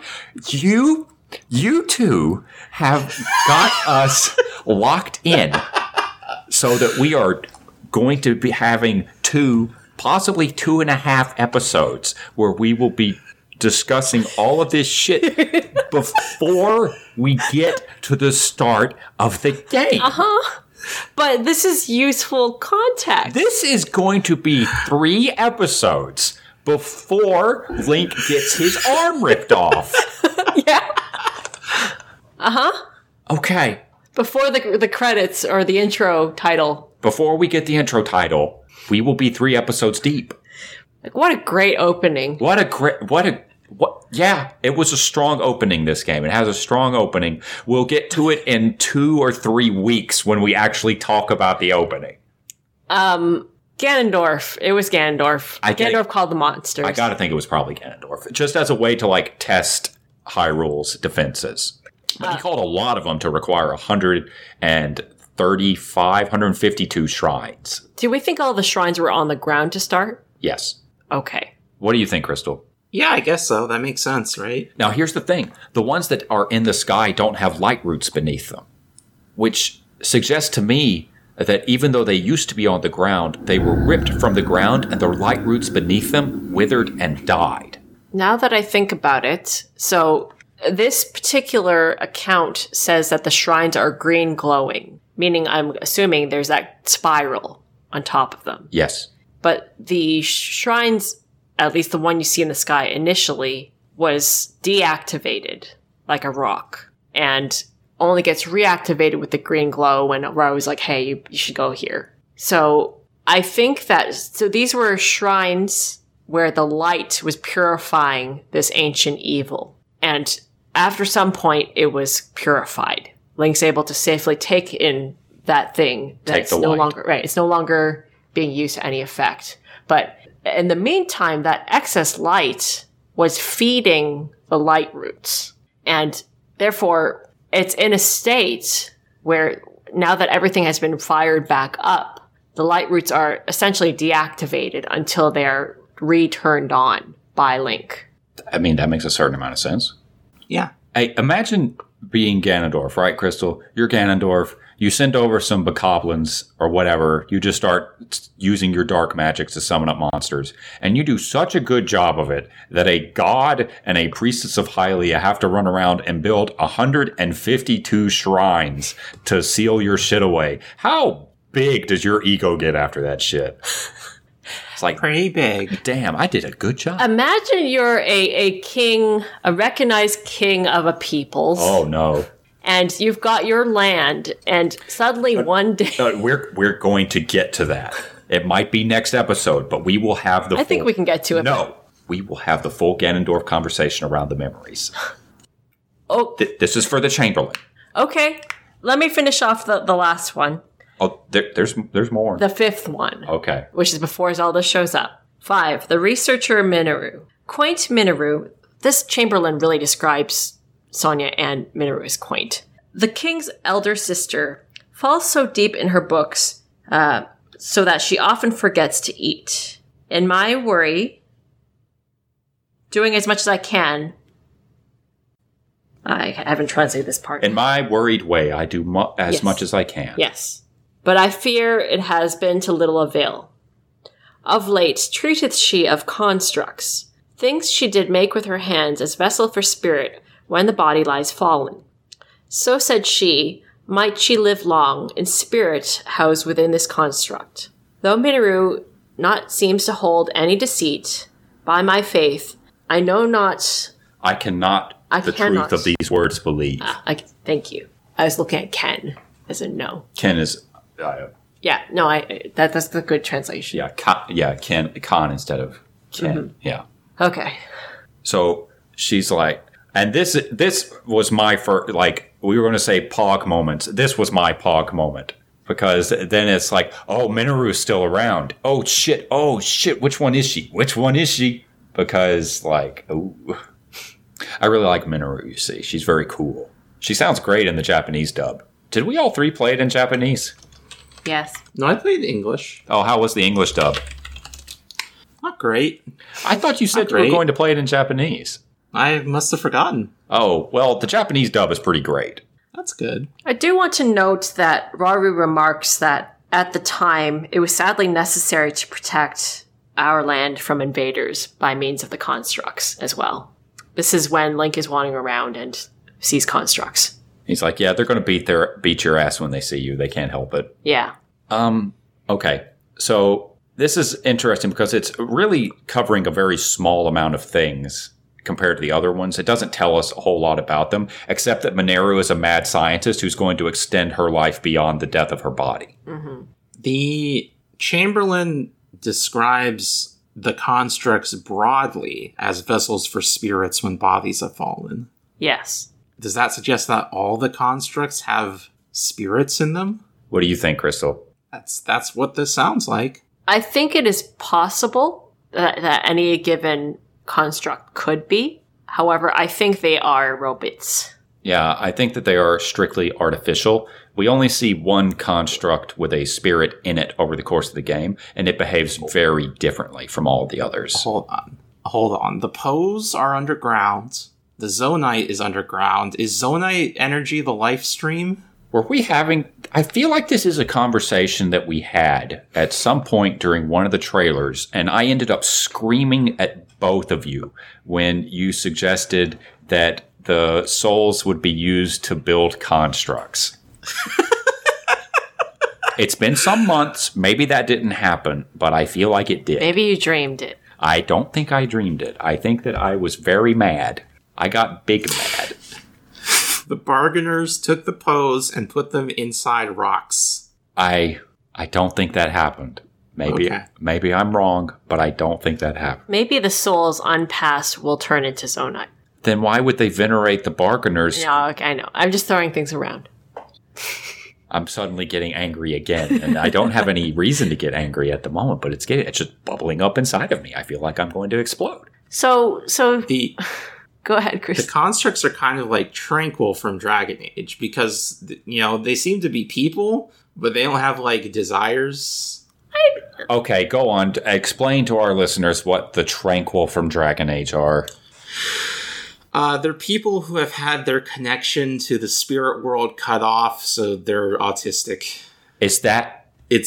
Yes, that's definitely how they are coded. Dragon Age is bad, the Tranquil are bad, but that's my analogy here. I think that Tears of the Kingdom sidesteps that, thank goodness, because especially a lot of the initial constructs you run into are like, I don't eat. I don't really know how eating's like. Yeah. But you can eat if you want. The way that they describe their existence, they don't know what life is like. The organic life and organic concerns and the perception of the passage of time is completely alien to them. I don't think that they have formerly living spirits in them. They are artificial. That's my take. They have less personality than the ancient robots. That's true. I think that the body referred to as failing is Minoru's specifically, because Minoru's power is of the spirit, specifically of her spirit. She can astral project even before the power of the secret stone. So what she's really doing is building something, not a broad concept where every construct is meant for this purpose, because the constructs have been around since the monsters started attacking. But it's a specific kind of construct being talked about here, one that could house her spirit when her body dies. Because the Chamberlain refers to constructs again later, and the way that it's described makes it sound very much like the construct that ends up becoming Minoru's body. More on Minoru, can I also remark that she's very tied to the owl imagery. She's got owls all over her. Oh God, where do we talk about the owls and the boars and the dragons? I think this can be the time, because we were talking about the Zonai and the life that they lived on the and around the land. The labyrinths are built, and a lot of the Zonai imagery on their outfits have the boar, the owl, the dragon, and the statues, for that matter. And those must have been built after the founding of Hyrule, because there's shrines on them in the sky. The shrines could have been placed after, though. In the sky? I don't know. It doesn't seem that way to me. Hey, Crystal, what do you make of the fact that one of the labyrinths is referred to as a mansion? Whose mansion? I guess the Lord of... Lome? Lome. The Lord of... I can't remember if it's Lord of Owl... Ruler of... It's not Lord, it's ruler. Ruler of owls, ruler of boars, and ruler of dragons. One with each with a labyrinth. But one of them just has a mansion. Their labyrinth is a mansion. They used to live there. The Zonai make big, complicated houses for themselves. Which one's called a mansion? The Lome. No, they're all called Lome. There's upper or northern, southern, and Lome. It's also... I read it as extra textual and outside of canon.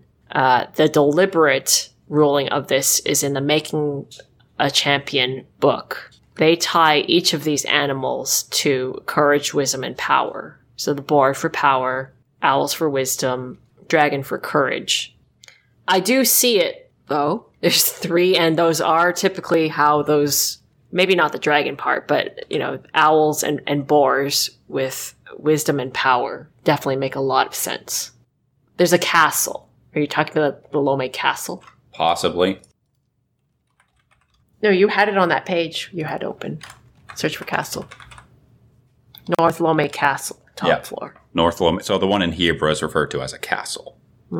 It is the place where whoever Lome is, they chill out there. Is Lome one person who is the ruler of dragons, of boars, and of owls? Lome kind of sounds like a deity to me. Kind of, yeah. Yeah. Do we think that Lome was a Zonai? Or did they come after the Zonai? They are Zonai. The text at the labyrinths on the ground floor are all in Zonai. That Link can't read, but Toro has translated.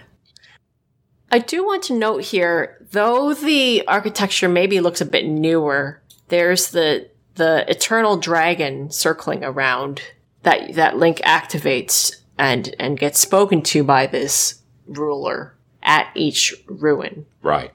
And this double dragon iconography. Am I saying that word right? That's close enough. The double dragons. That's just... There's 3 possibilities to me of what that image represents. I want to hear Crystal's idea first. Okay. Crystal. What are the double dragon Ouroboros? That's Zelda and Ganondorf. Yeah. That seems to me the obvious, like the most direct one. Okay.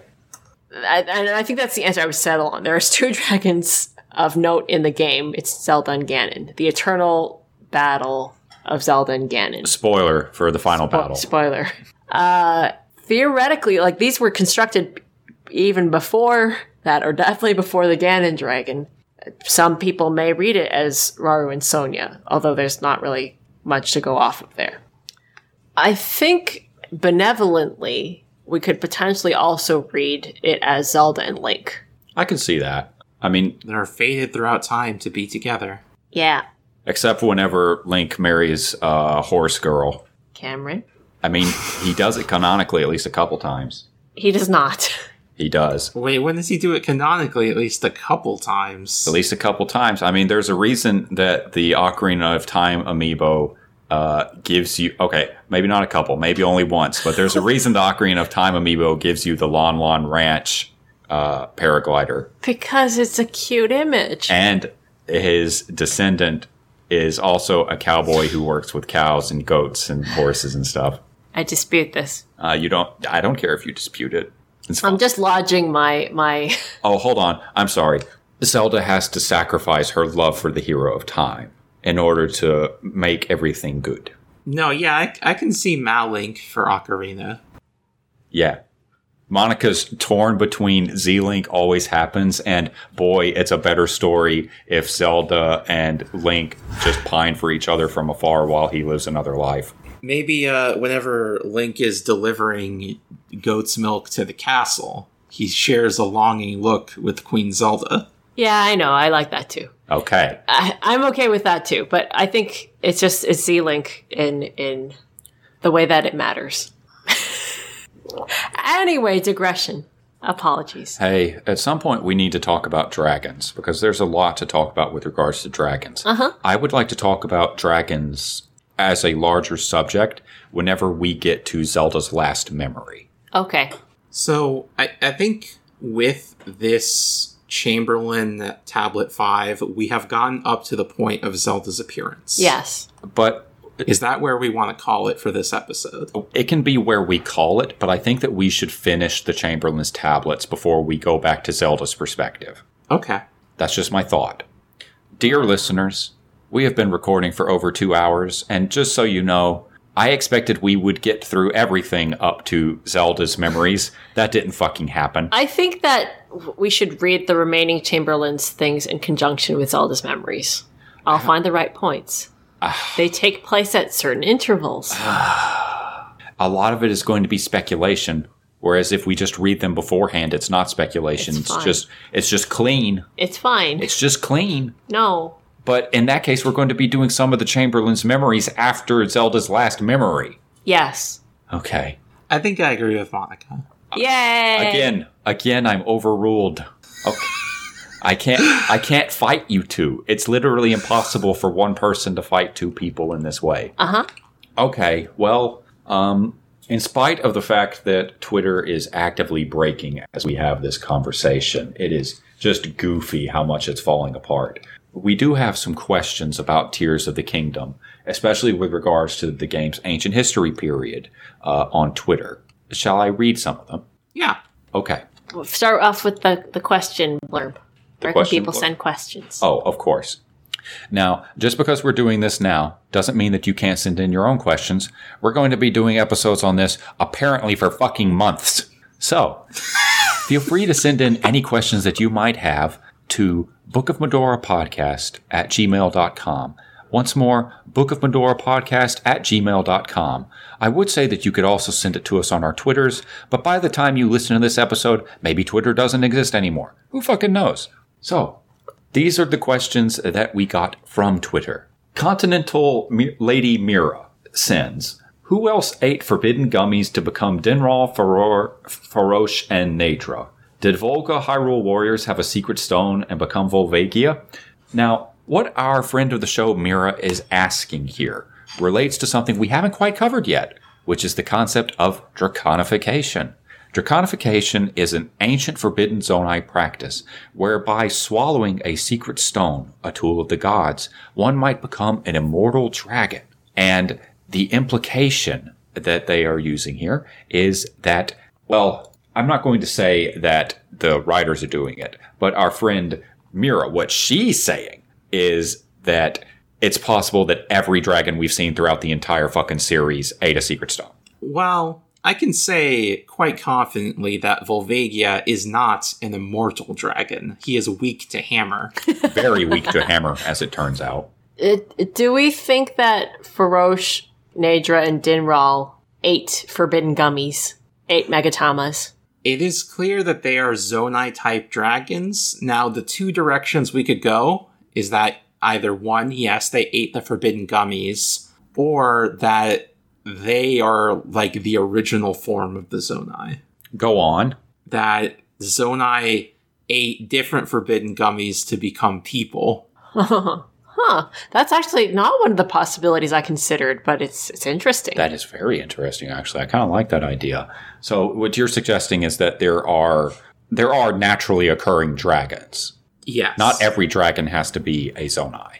No, every dragon is a Zonai. Not every dragon is a dragon who became a Zonai who became a dragon. Yes. I think there's also the possibility that there are just natural dragons who are not Zonai, either before or after. We have some instances of Skyward Sword having dragons that are not Zonai-type dragons, and I would argue very probably aren't Zonai. The question is, do we think that these specific instances, Dinral, Farosh, and Nadra, were originally Zonai? Because I know that in the past on the Accursed Timeline document God 4 years ago now, we suggested that they were the same spirits who guarded the different areas of Hyrule. Like they were also the light spirits and may in fact have also been the dragons from Skyward Sword. But does the events of Tears of the Kingdom make us want to drop that and reconsider them? So if we go back to the Hyrule Compendium, let me read out for Dinral. Oh, fuck me. A spirit of fire has taken the form of this giant dragon. Worth noting here that all the dragons are also female. Yes. Their gender was revealed. Yeah. Very surprising to me. They're the goddesses. I'm sorry? Seems like they're the goddesses, ain't they? Do you mean they're the old gods, or they are goddesses that were conflated with the old gods? They're the old gods. The old gods were draconified? I thought that the old gods went back to their distant nebula. Well, they're pretty high up. But they also go into the depths. That's not very high up. That's not a distant nebula. They do go into the depths. That's so weird. I think that is pretty cool, actually, because it implies that they were patrolling the depths, even in Breath of the Wild, making sure that shit was copacetic. Yeah, more in particular in Breath of the Wild, they go up through a cloud barrier portal. Yes, which implies that they were checking out the Sky Islands and the depths. Were they gathering Zonai down there to bring back up? No, I don't think so. I think that they were trying to, they are guardians of the land, and they are doing their best to make sure that everything is as it should be. The Demon King hasn't risen, the Sky Islands haven't fallen, or at least the most important ones haven't fallen.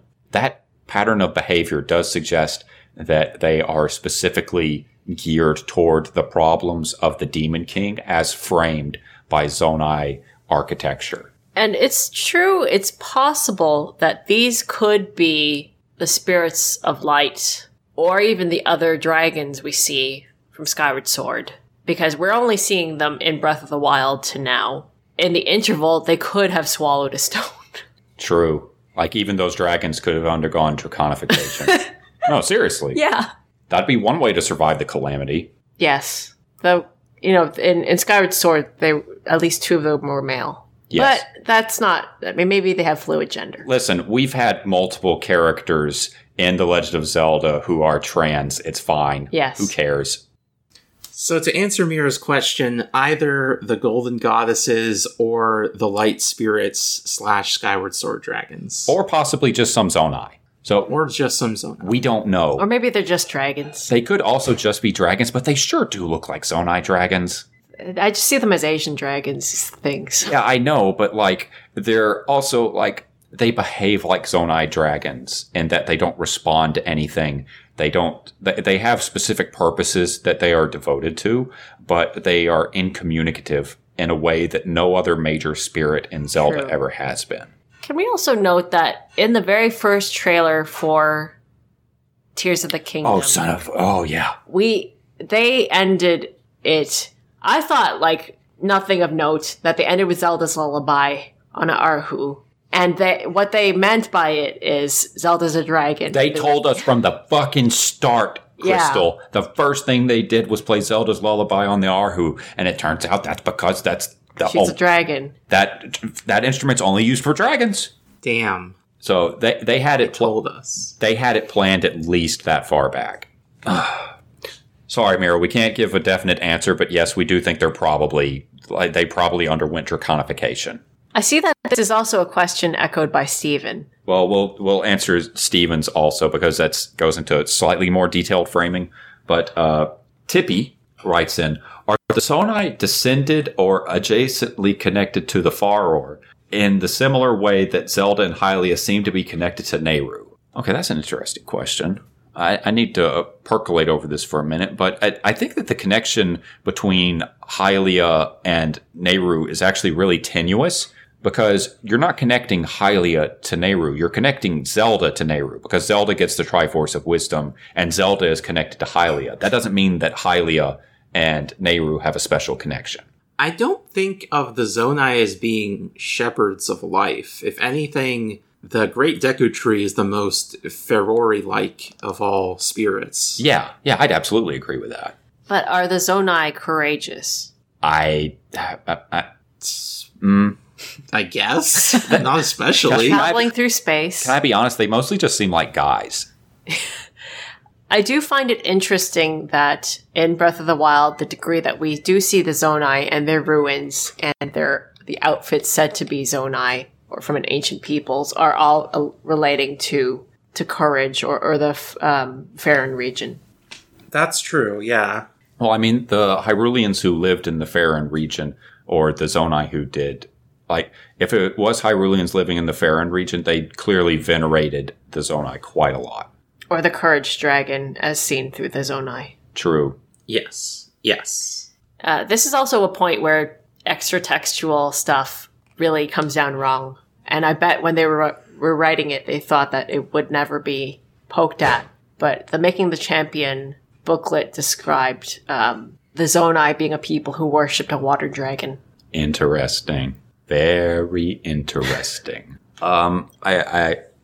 I would also like to point out, just for the sake of context, that the Charge outfit, the Ember outfit, and the Frostbite outfit are all Zonai stylings. Yes. They suggest that there are different groups of Zonai, but they're all also made for Hylians to interact with the dragons. So and they're all in the shape of those dragons, so the shape of the dragons were known in the past, yes. too. So Dinral, Farosh, and Nadra were at least around. Which I think makes it impossible for them to be the spirits of light. Yeah. Or the other dragons, then. Well, that depends on when this takes place. But we'll get to the timeline placement a little bit later. I think that we should save the discussion about the timeline placement of the past until we get to the end of Zelda's memories. Mm-hmm. Yes. Just like the dragon conversation. Though, for our sake and my sake, one conceit of the accursed timeline is that there is a new Hyrule and an old Hyrule. Yes. Which one is this? This is still old Hyrule. Okay. The original Hyrule. This is the original Hyrule. The old kingdom that was eventually built into New Hyrule. The old kingdom, a.k.a. New Hyrule. Yes. Uh-huh. Yep. I don't know if yeah, okay. I mean, what do you want me to call it? It's not the new kingdom, it's the old kingdom. The old kingdom, which is New Hyrule. Yes. Got it. Okay. But to answer your question, Tippy, Crystal, do you think that the Zonai are connected to Faror, or do you see Zelda as being connected to Nehru? Intrinsically. Now that I think about it, the Zonai are kind of Ferori-like with their with the Faerun region and their connection to the Courage Dragon. So yeah. But there's also at least a different group of Zonai that had a connection to the Wisdom Dragon, and another group of Zonai that were connected to the Power Dragon. That's true. Why is Rauru the king when Minuru is the older sister? Great question. She doesn't want to be queen. She doesn't want to be a Colonialist? colonialist. Well, she's not stopping her brother, so... She's a tinkerer in her lab. Yeah. She just builds the war machines. She doesn't deploy them. And I think that one of the things is that a lot of people... It's been about 12 years since Skyward Sword, right? But what Skyward Sword did effectively is sever the idea of the Aonuma era. Each of the big three has a connection to one piece of the Triforce and one of the old gods. Yes. So what we really have to do is stress that the Zelda series is leaving that behind. And the longer we think of it in those... Though A Link Between Worlds didn't help with this shit. I think that one can be connected to Hylia and to Nehru. Well, sure. But does that mean Hylia is connected to Nehru? No. Okay. From one Mr. Cropes. Is this the imprisoning war or another imprisoning war? This is the 6th or 7th imprisoning war. That's actually true. This is the 6th or 7th imprisoning war. Let's count them out. So we have this one. Yep. We have the Interlopers. Yeah, that is an imprisoning war. We have a Link to the Past imprisoning war. Yep. We have Ocarina of Time imprisoning war. Yep. What am I missing? Well, you've got the Twilight Princess more immediate past imprisoning war. That game had 2 imprisoning wars in it. That's right, yeah, so that's 5. Four Swords Adventures is an imprisoning war. Yep, that's right. It was intended to be the imprisoning war story for the 3rd time. That's 6. Did you already say Ocarina of Time? I said Ocarina, yeah. Okay, because that's definitely an imprisoning war. But the backstory of Skyward Sword is an imprisoning war. Mm-hmm. Yep, that's 7. So we're at least up to 7. Oh, right. There we go. There's the backstory of Maladus, also an imprisoning war. Okay, yeah. That's 8. You could probably argue that Bellum is an imprisoning war. Okay. So we're at least 9. This is the 9th imprisoning war. Yeah. I think the thing is especially interesting when Zelda in the start of the game says, like, this is the imprisoning war I've heard of or whatever. She's probably getting all these conflated together. Yes. Same with her observation that her ancestors married gods. It's like, that's true, but that's because her ancestors were gods. Yeah, she was God. She was God for a while. And married Skyward Sword Zelda, married Skyward Sword Link. Yeah. I won't, yeah. You won't dispute that one. No, why would I? So the things that she's referring to have happened many times. At least 9 that we're aware of. Oh, right. Did you already say the Calamity Crystal? No. So that's the 10th? 10th. So fully half. There's more imprisoning wars than there are Legend of Zelda games. What?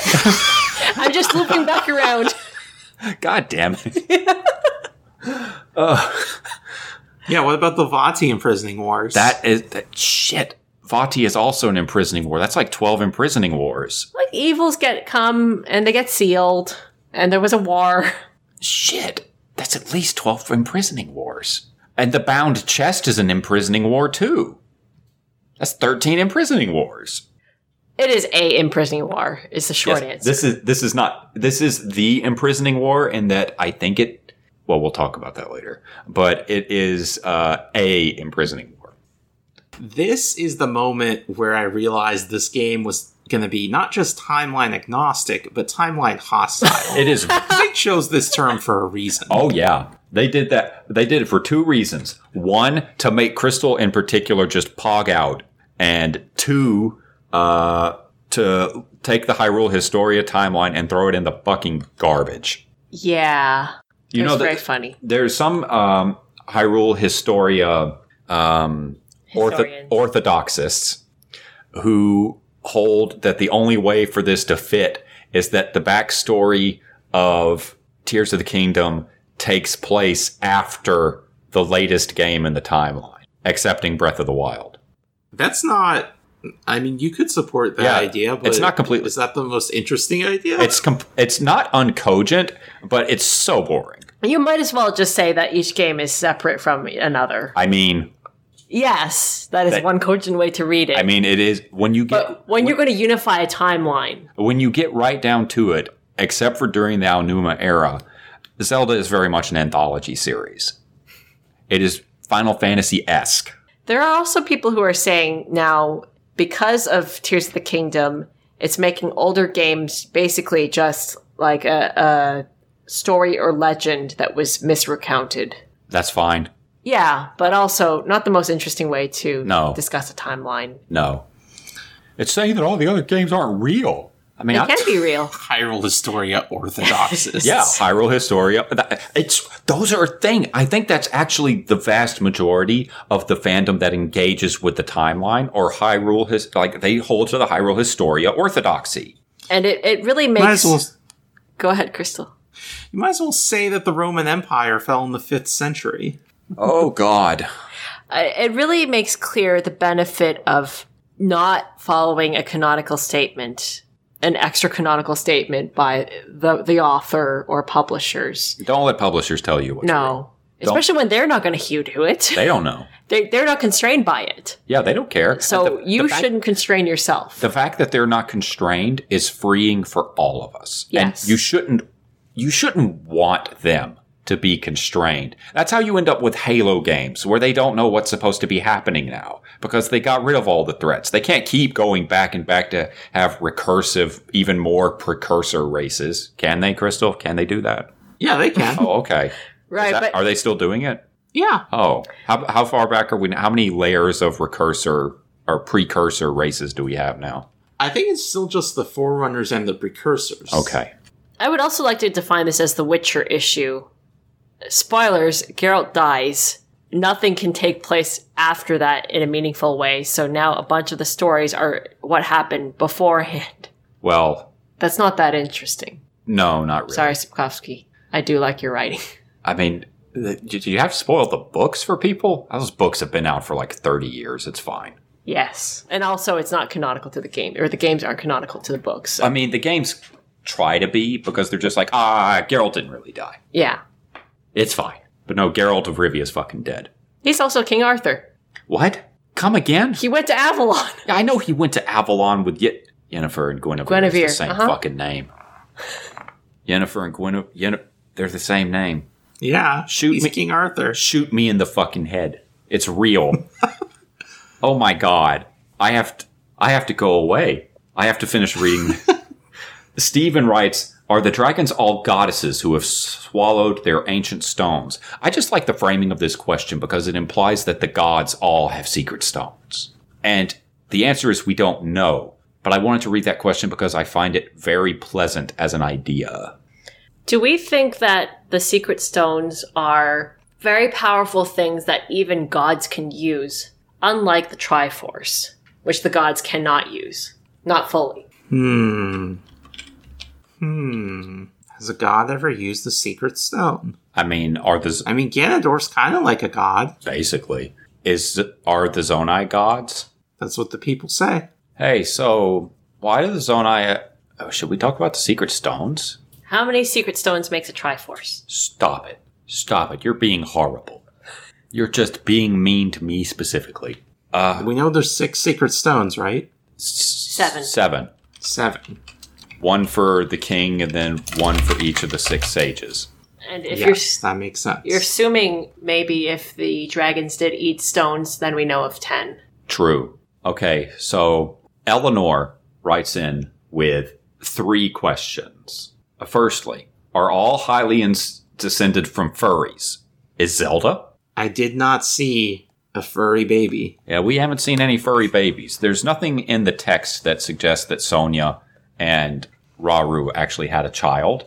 And there were definitely already Hylians when Rauru and Mineru showed up. So, from where did Zelda acquire her 2 powers? Well, I guess we'll get to that next episode or possibly the one after.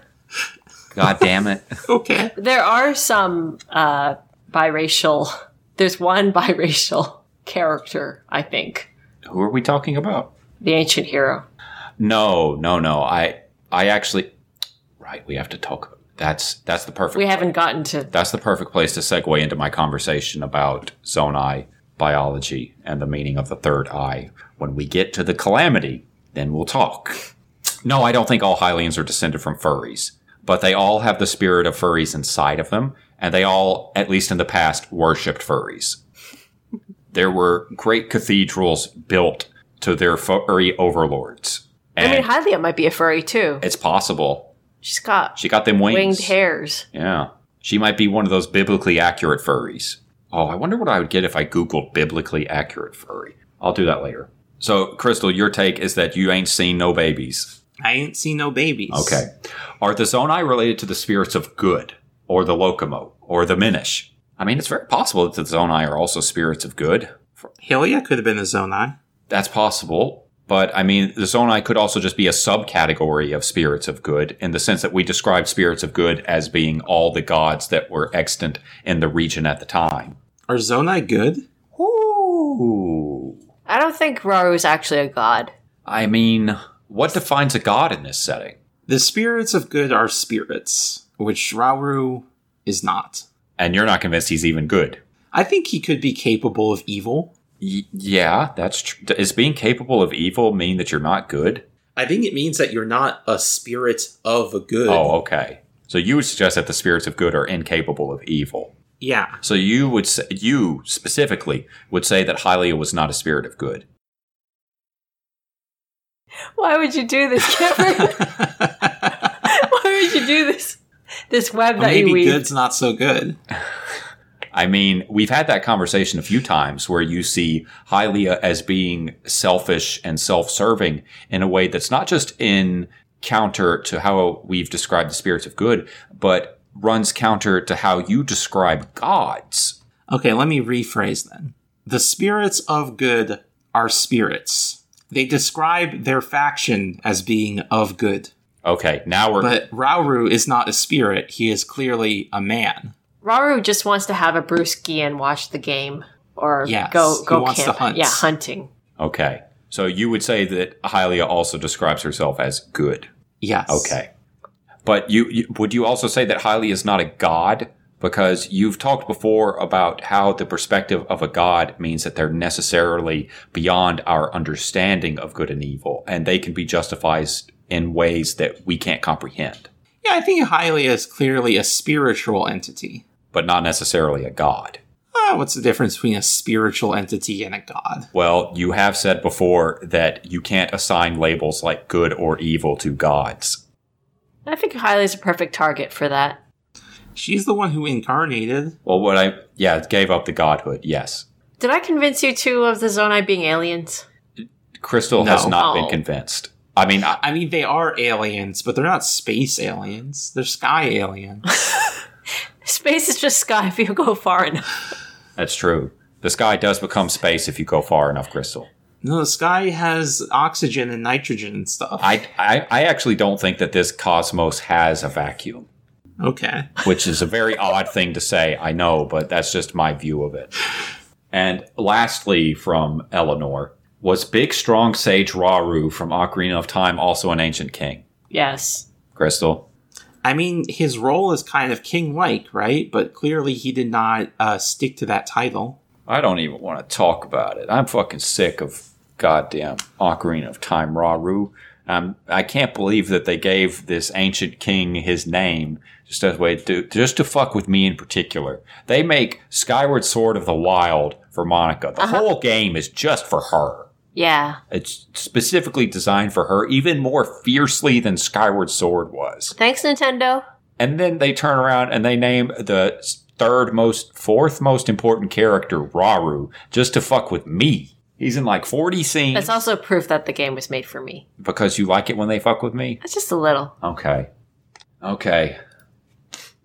And last... Don't we have one more question? Yes, we sort of. Friend of the show, Luke, wrote in with what might be a few questions. Firstly, he asks, Nana Force real? And he posted a picture of the Ember outfit, which is an armor that you get in this game, where the front of it has what would you call that? What? It has a hanging cloth that contains golden triangles, numbering 9, hence Nana Force hanging off of it. It's also the same iconography on the shield, right? Yes. Shield. It's just, he has sent us a shit post. But if you think about it, the Nana Force is actually just 3 Triforces. I don't know why they drew it. Yeah. I don't know why they drew it that much, but they did. What if the Triforce is 3 Magatama? The Triforce is at least 7 Magatama. Okay.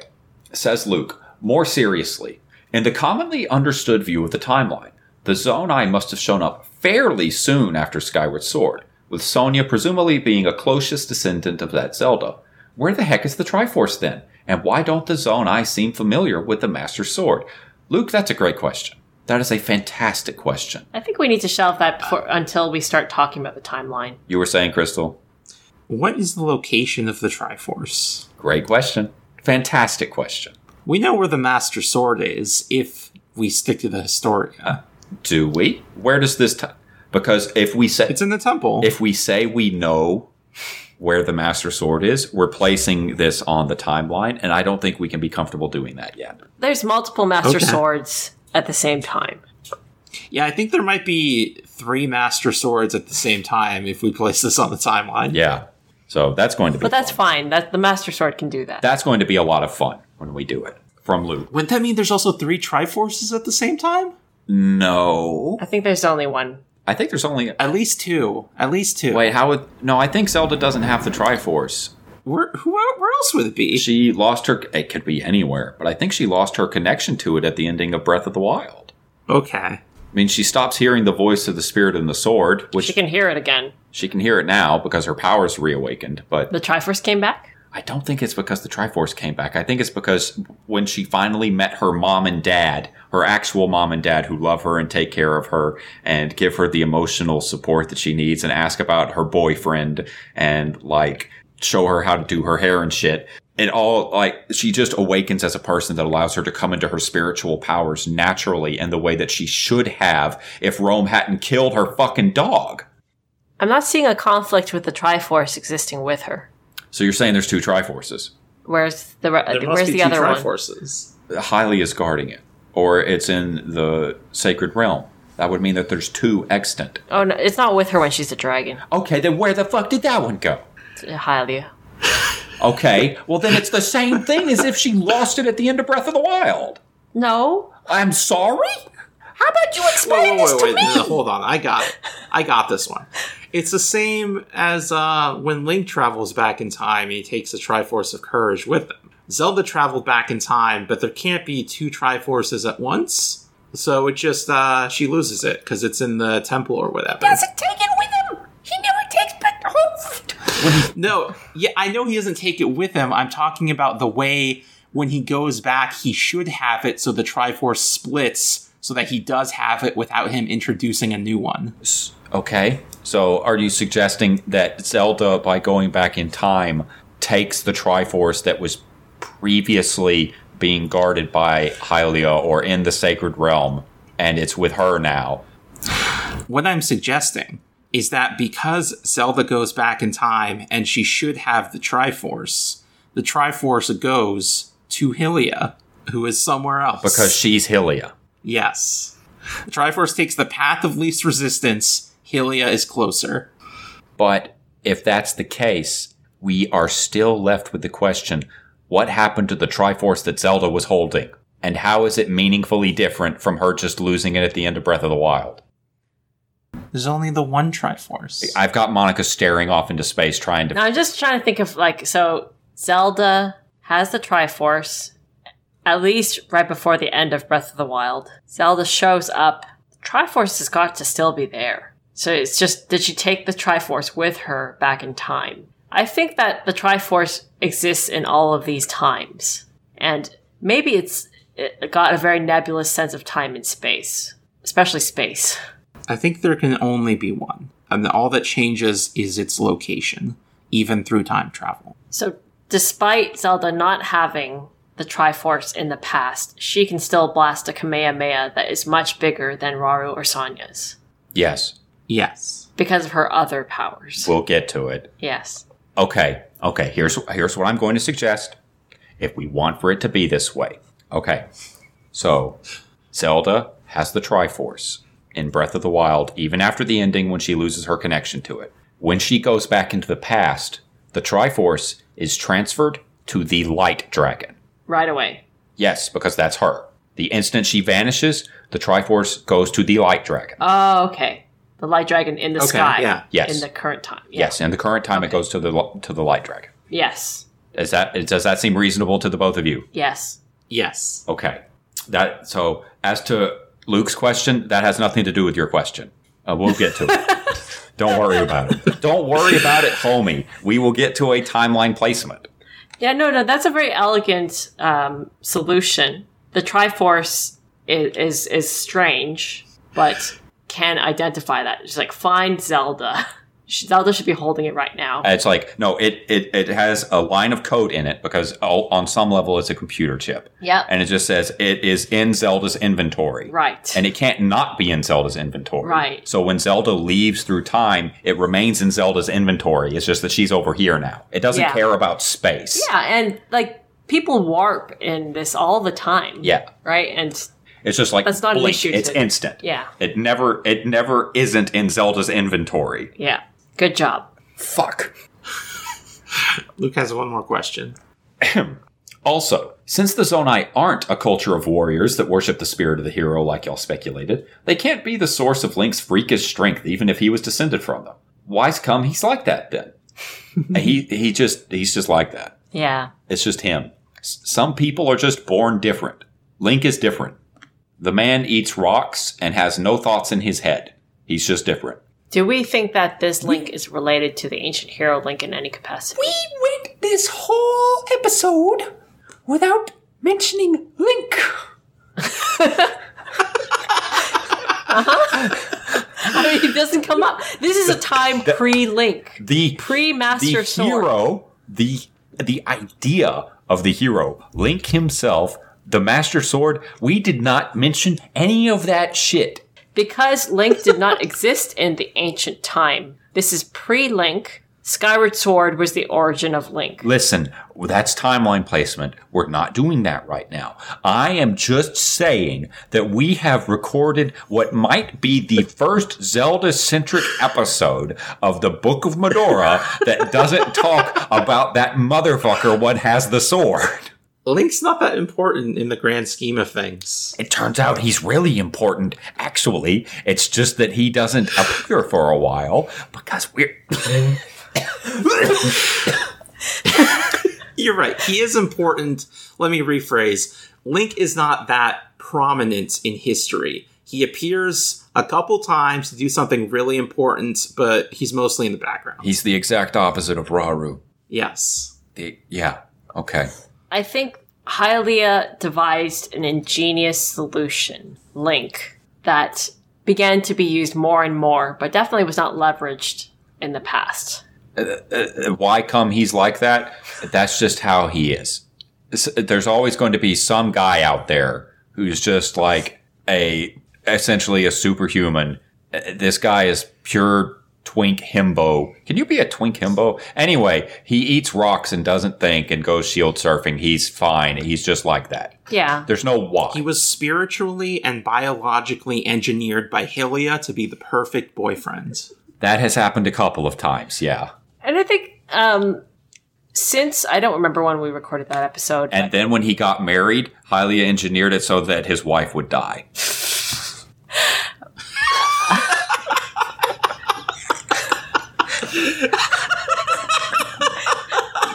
I don't get it. Hylia killed Mipha. Hylia killed Mipha, yes. Oh, God. That's what you mean. Yes. No wonder I didn't get it. Like she saw that other timeline where Link and Mipha just get peacefully married, and she's like, "No, I don't fucking think so." I object. I don't care. Gosh, where was I? Where were you? Something about Link. You have totally derailed. It's like all of our Link energy has been condensed into this last 5 minutes because we have recorded the most. Right. Since then, we have seen Link canonically ? Literally eat rocks, and we've seen more people able to like Flurry Rush in Age of Calamity. Yeah, and like in Skyward Sword, Breath of the Wild DLC, and so on. Urbosa. Oh yes, she kind of does Flurry Rush. Well, no, she parries. She parries. Yeah. Ganondorf can do it. Oh, we'll get to him. Oh, that was the coolest shit, though. The absolute coolest thing is when you dodge one of his attacks in the last phase and you do a Flurry Rush, and then he Flurry Rushes your Flurry Rush, and then you have to Flurry Rush his Flurry Rush off your Flurry Rush. Oh, man. It was the coolest dance in any game I've ever had. I could not get that timing down. It blew my mind. So just like the tennis match in Ocarina. It is a lot like... Crystal, did you know that you can you know those projectiles he uses that destroy your heart containers? Mm-hmm. Did you know you can reflect those with the Master Sword? I did. Oh, yes. Okay, I didn't. It would have made that fight a lot easier. I like how some people, through glitches, were able to bring the Master Sword from the start of the game over. And it does not have that property. Which means that only the one supercharged by Zelda can reflect the gloom. Yes. Okay, that's good, because it kind of seemed like she didn't do that much. But she definitively, in the game code, somehow did. Yes. It's kind of funny. Hey, We've been going for 3 hours, and we're at the end of the questions. Yay. Once again, if you have any questions that you'd like to send in, please send them to bookofmedorapodcast@gmail.com. Once again, bookofmedorapodcast@gmail.com. It's possible that I won't put up a Twitter ask for the next episode, and that we will simply be reading emails. So we'll see. Crystal, where can we find you online? You can find me on Twitter at Arcane Crystal. You can find me on Patreon at Arcane Crystal, where you can listen to episodes of this a week early. You can find me on the Eidolon Playtest Actual Play podcast, where we playtest the game Eidolon, a tabletop RPG. I play a teenage detective who has an Eidolon that's kind of like a persona or a stand. You can find me on Show Me the Batcave, a sub-series of MCU Complete Me, where I talk about superhero movies with Luke. Do you have any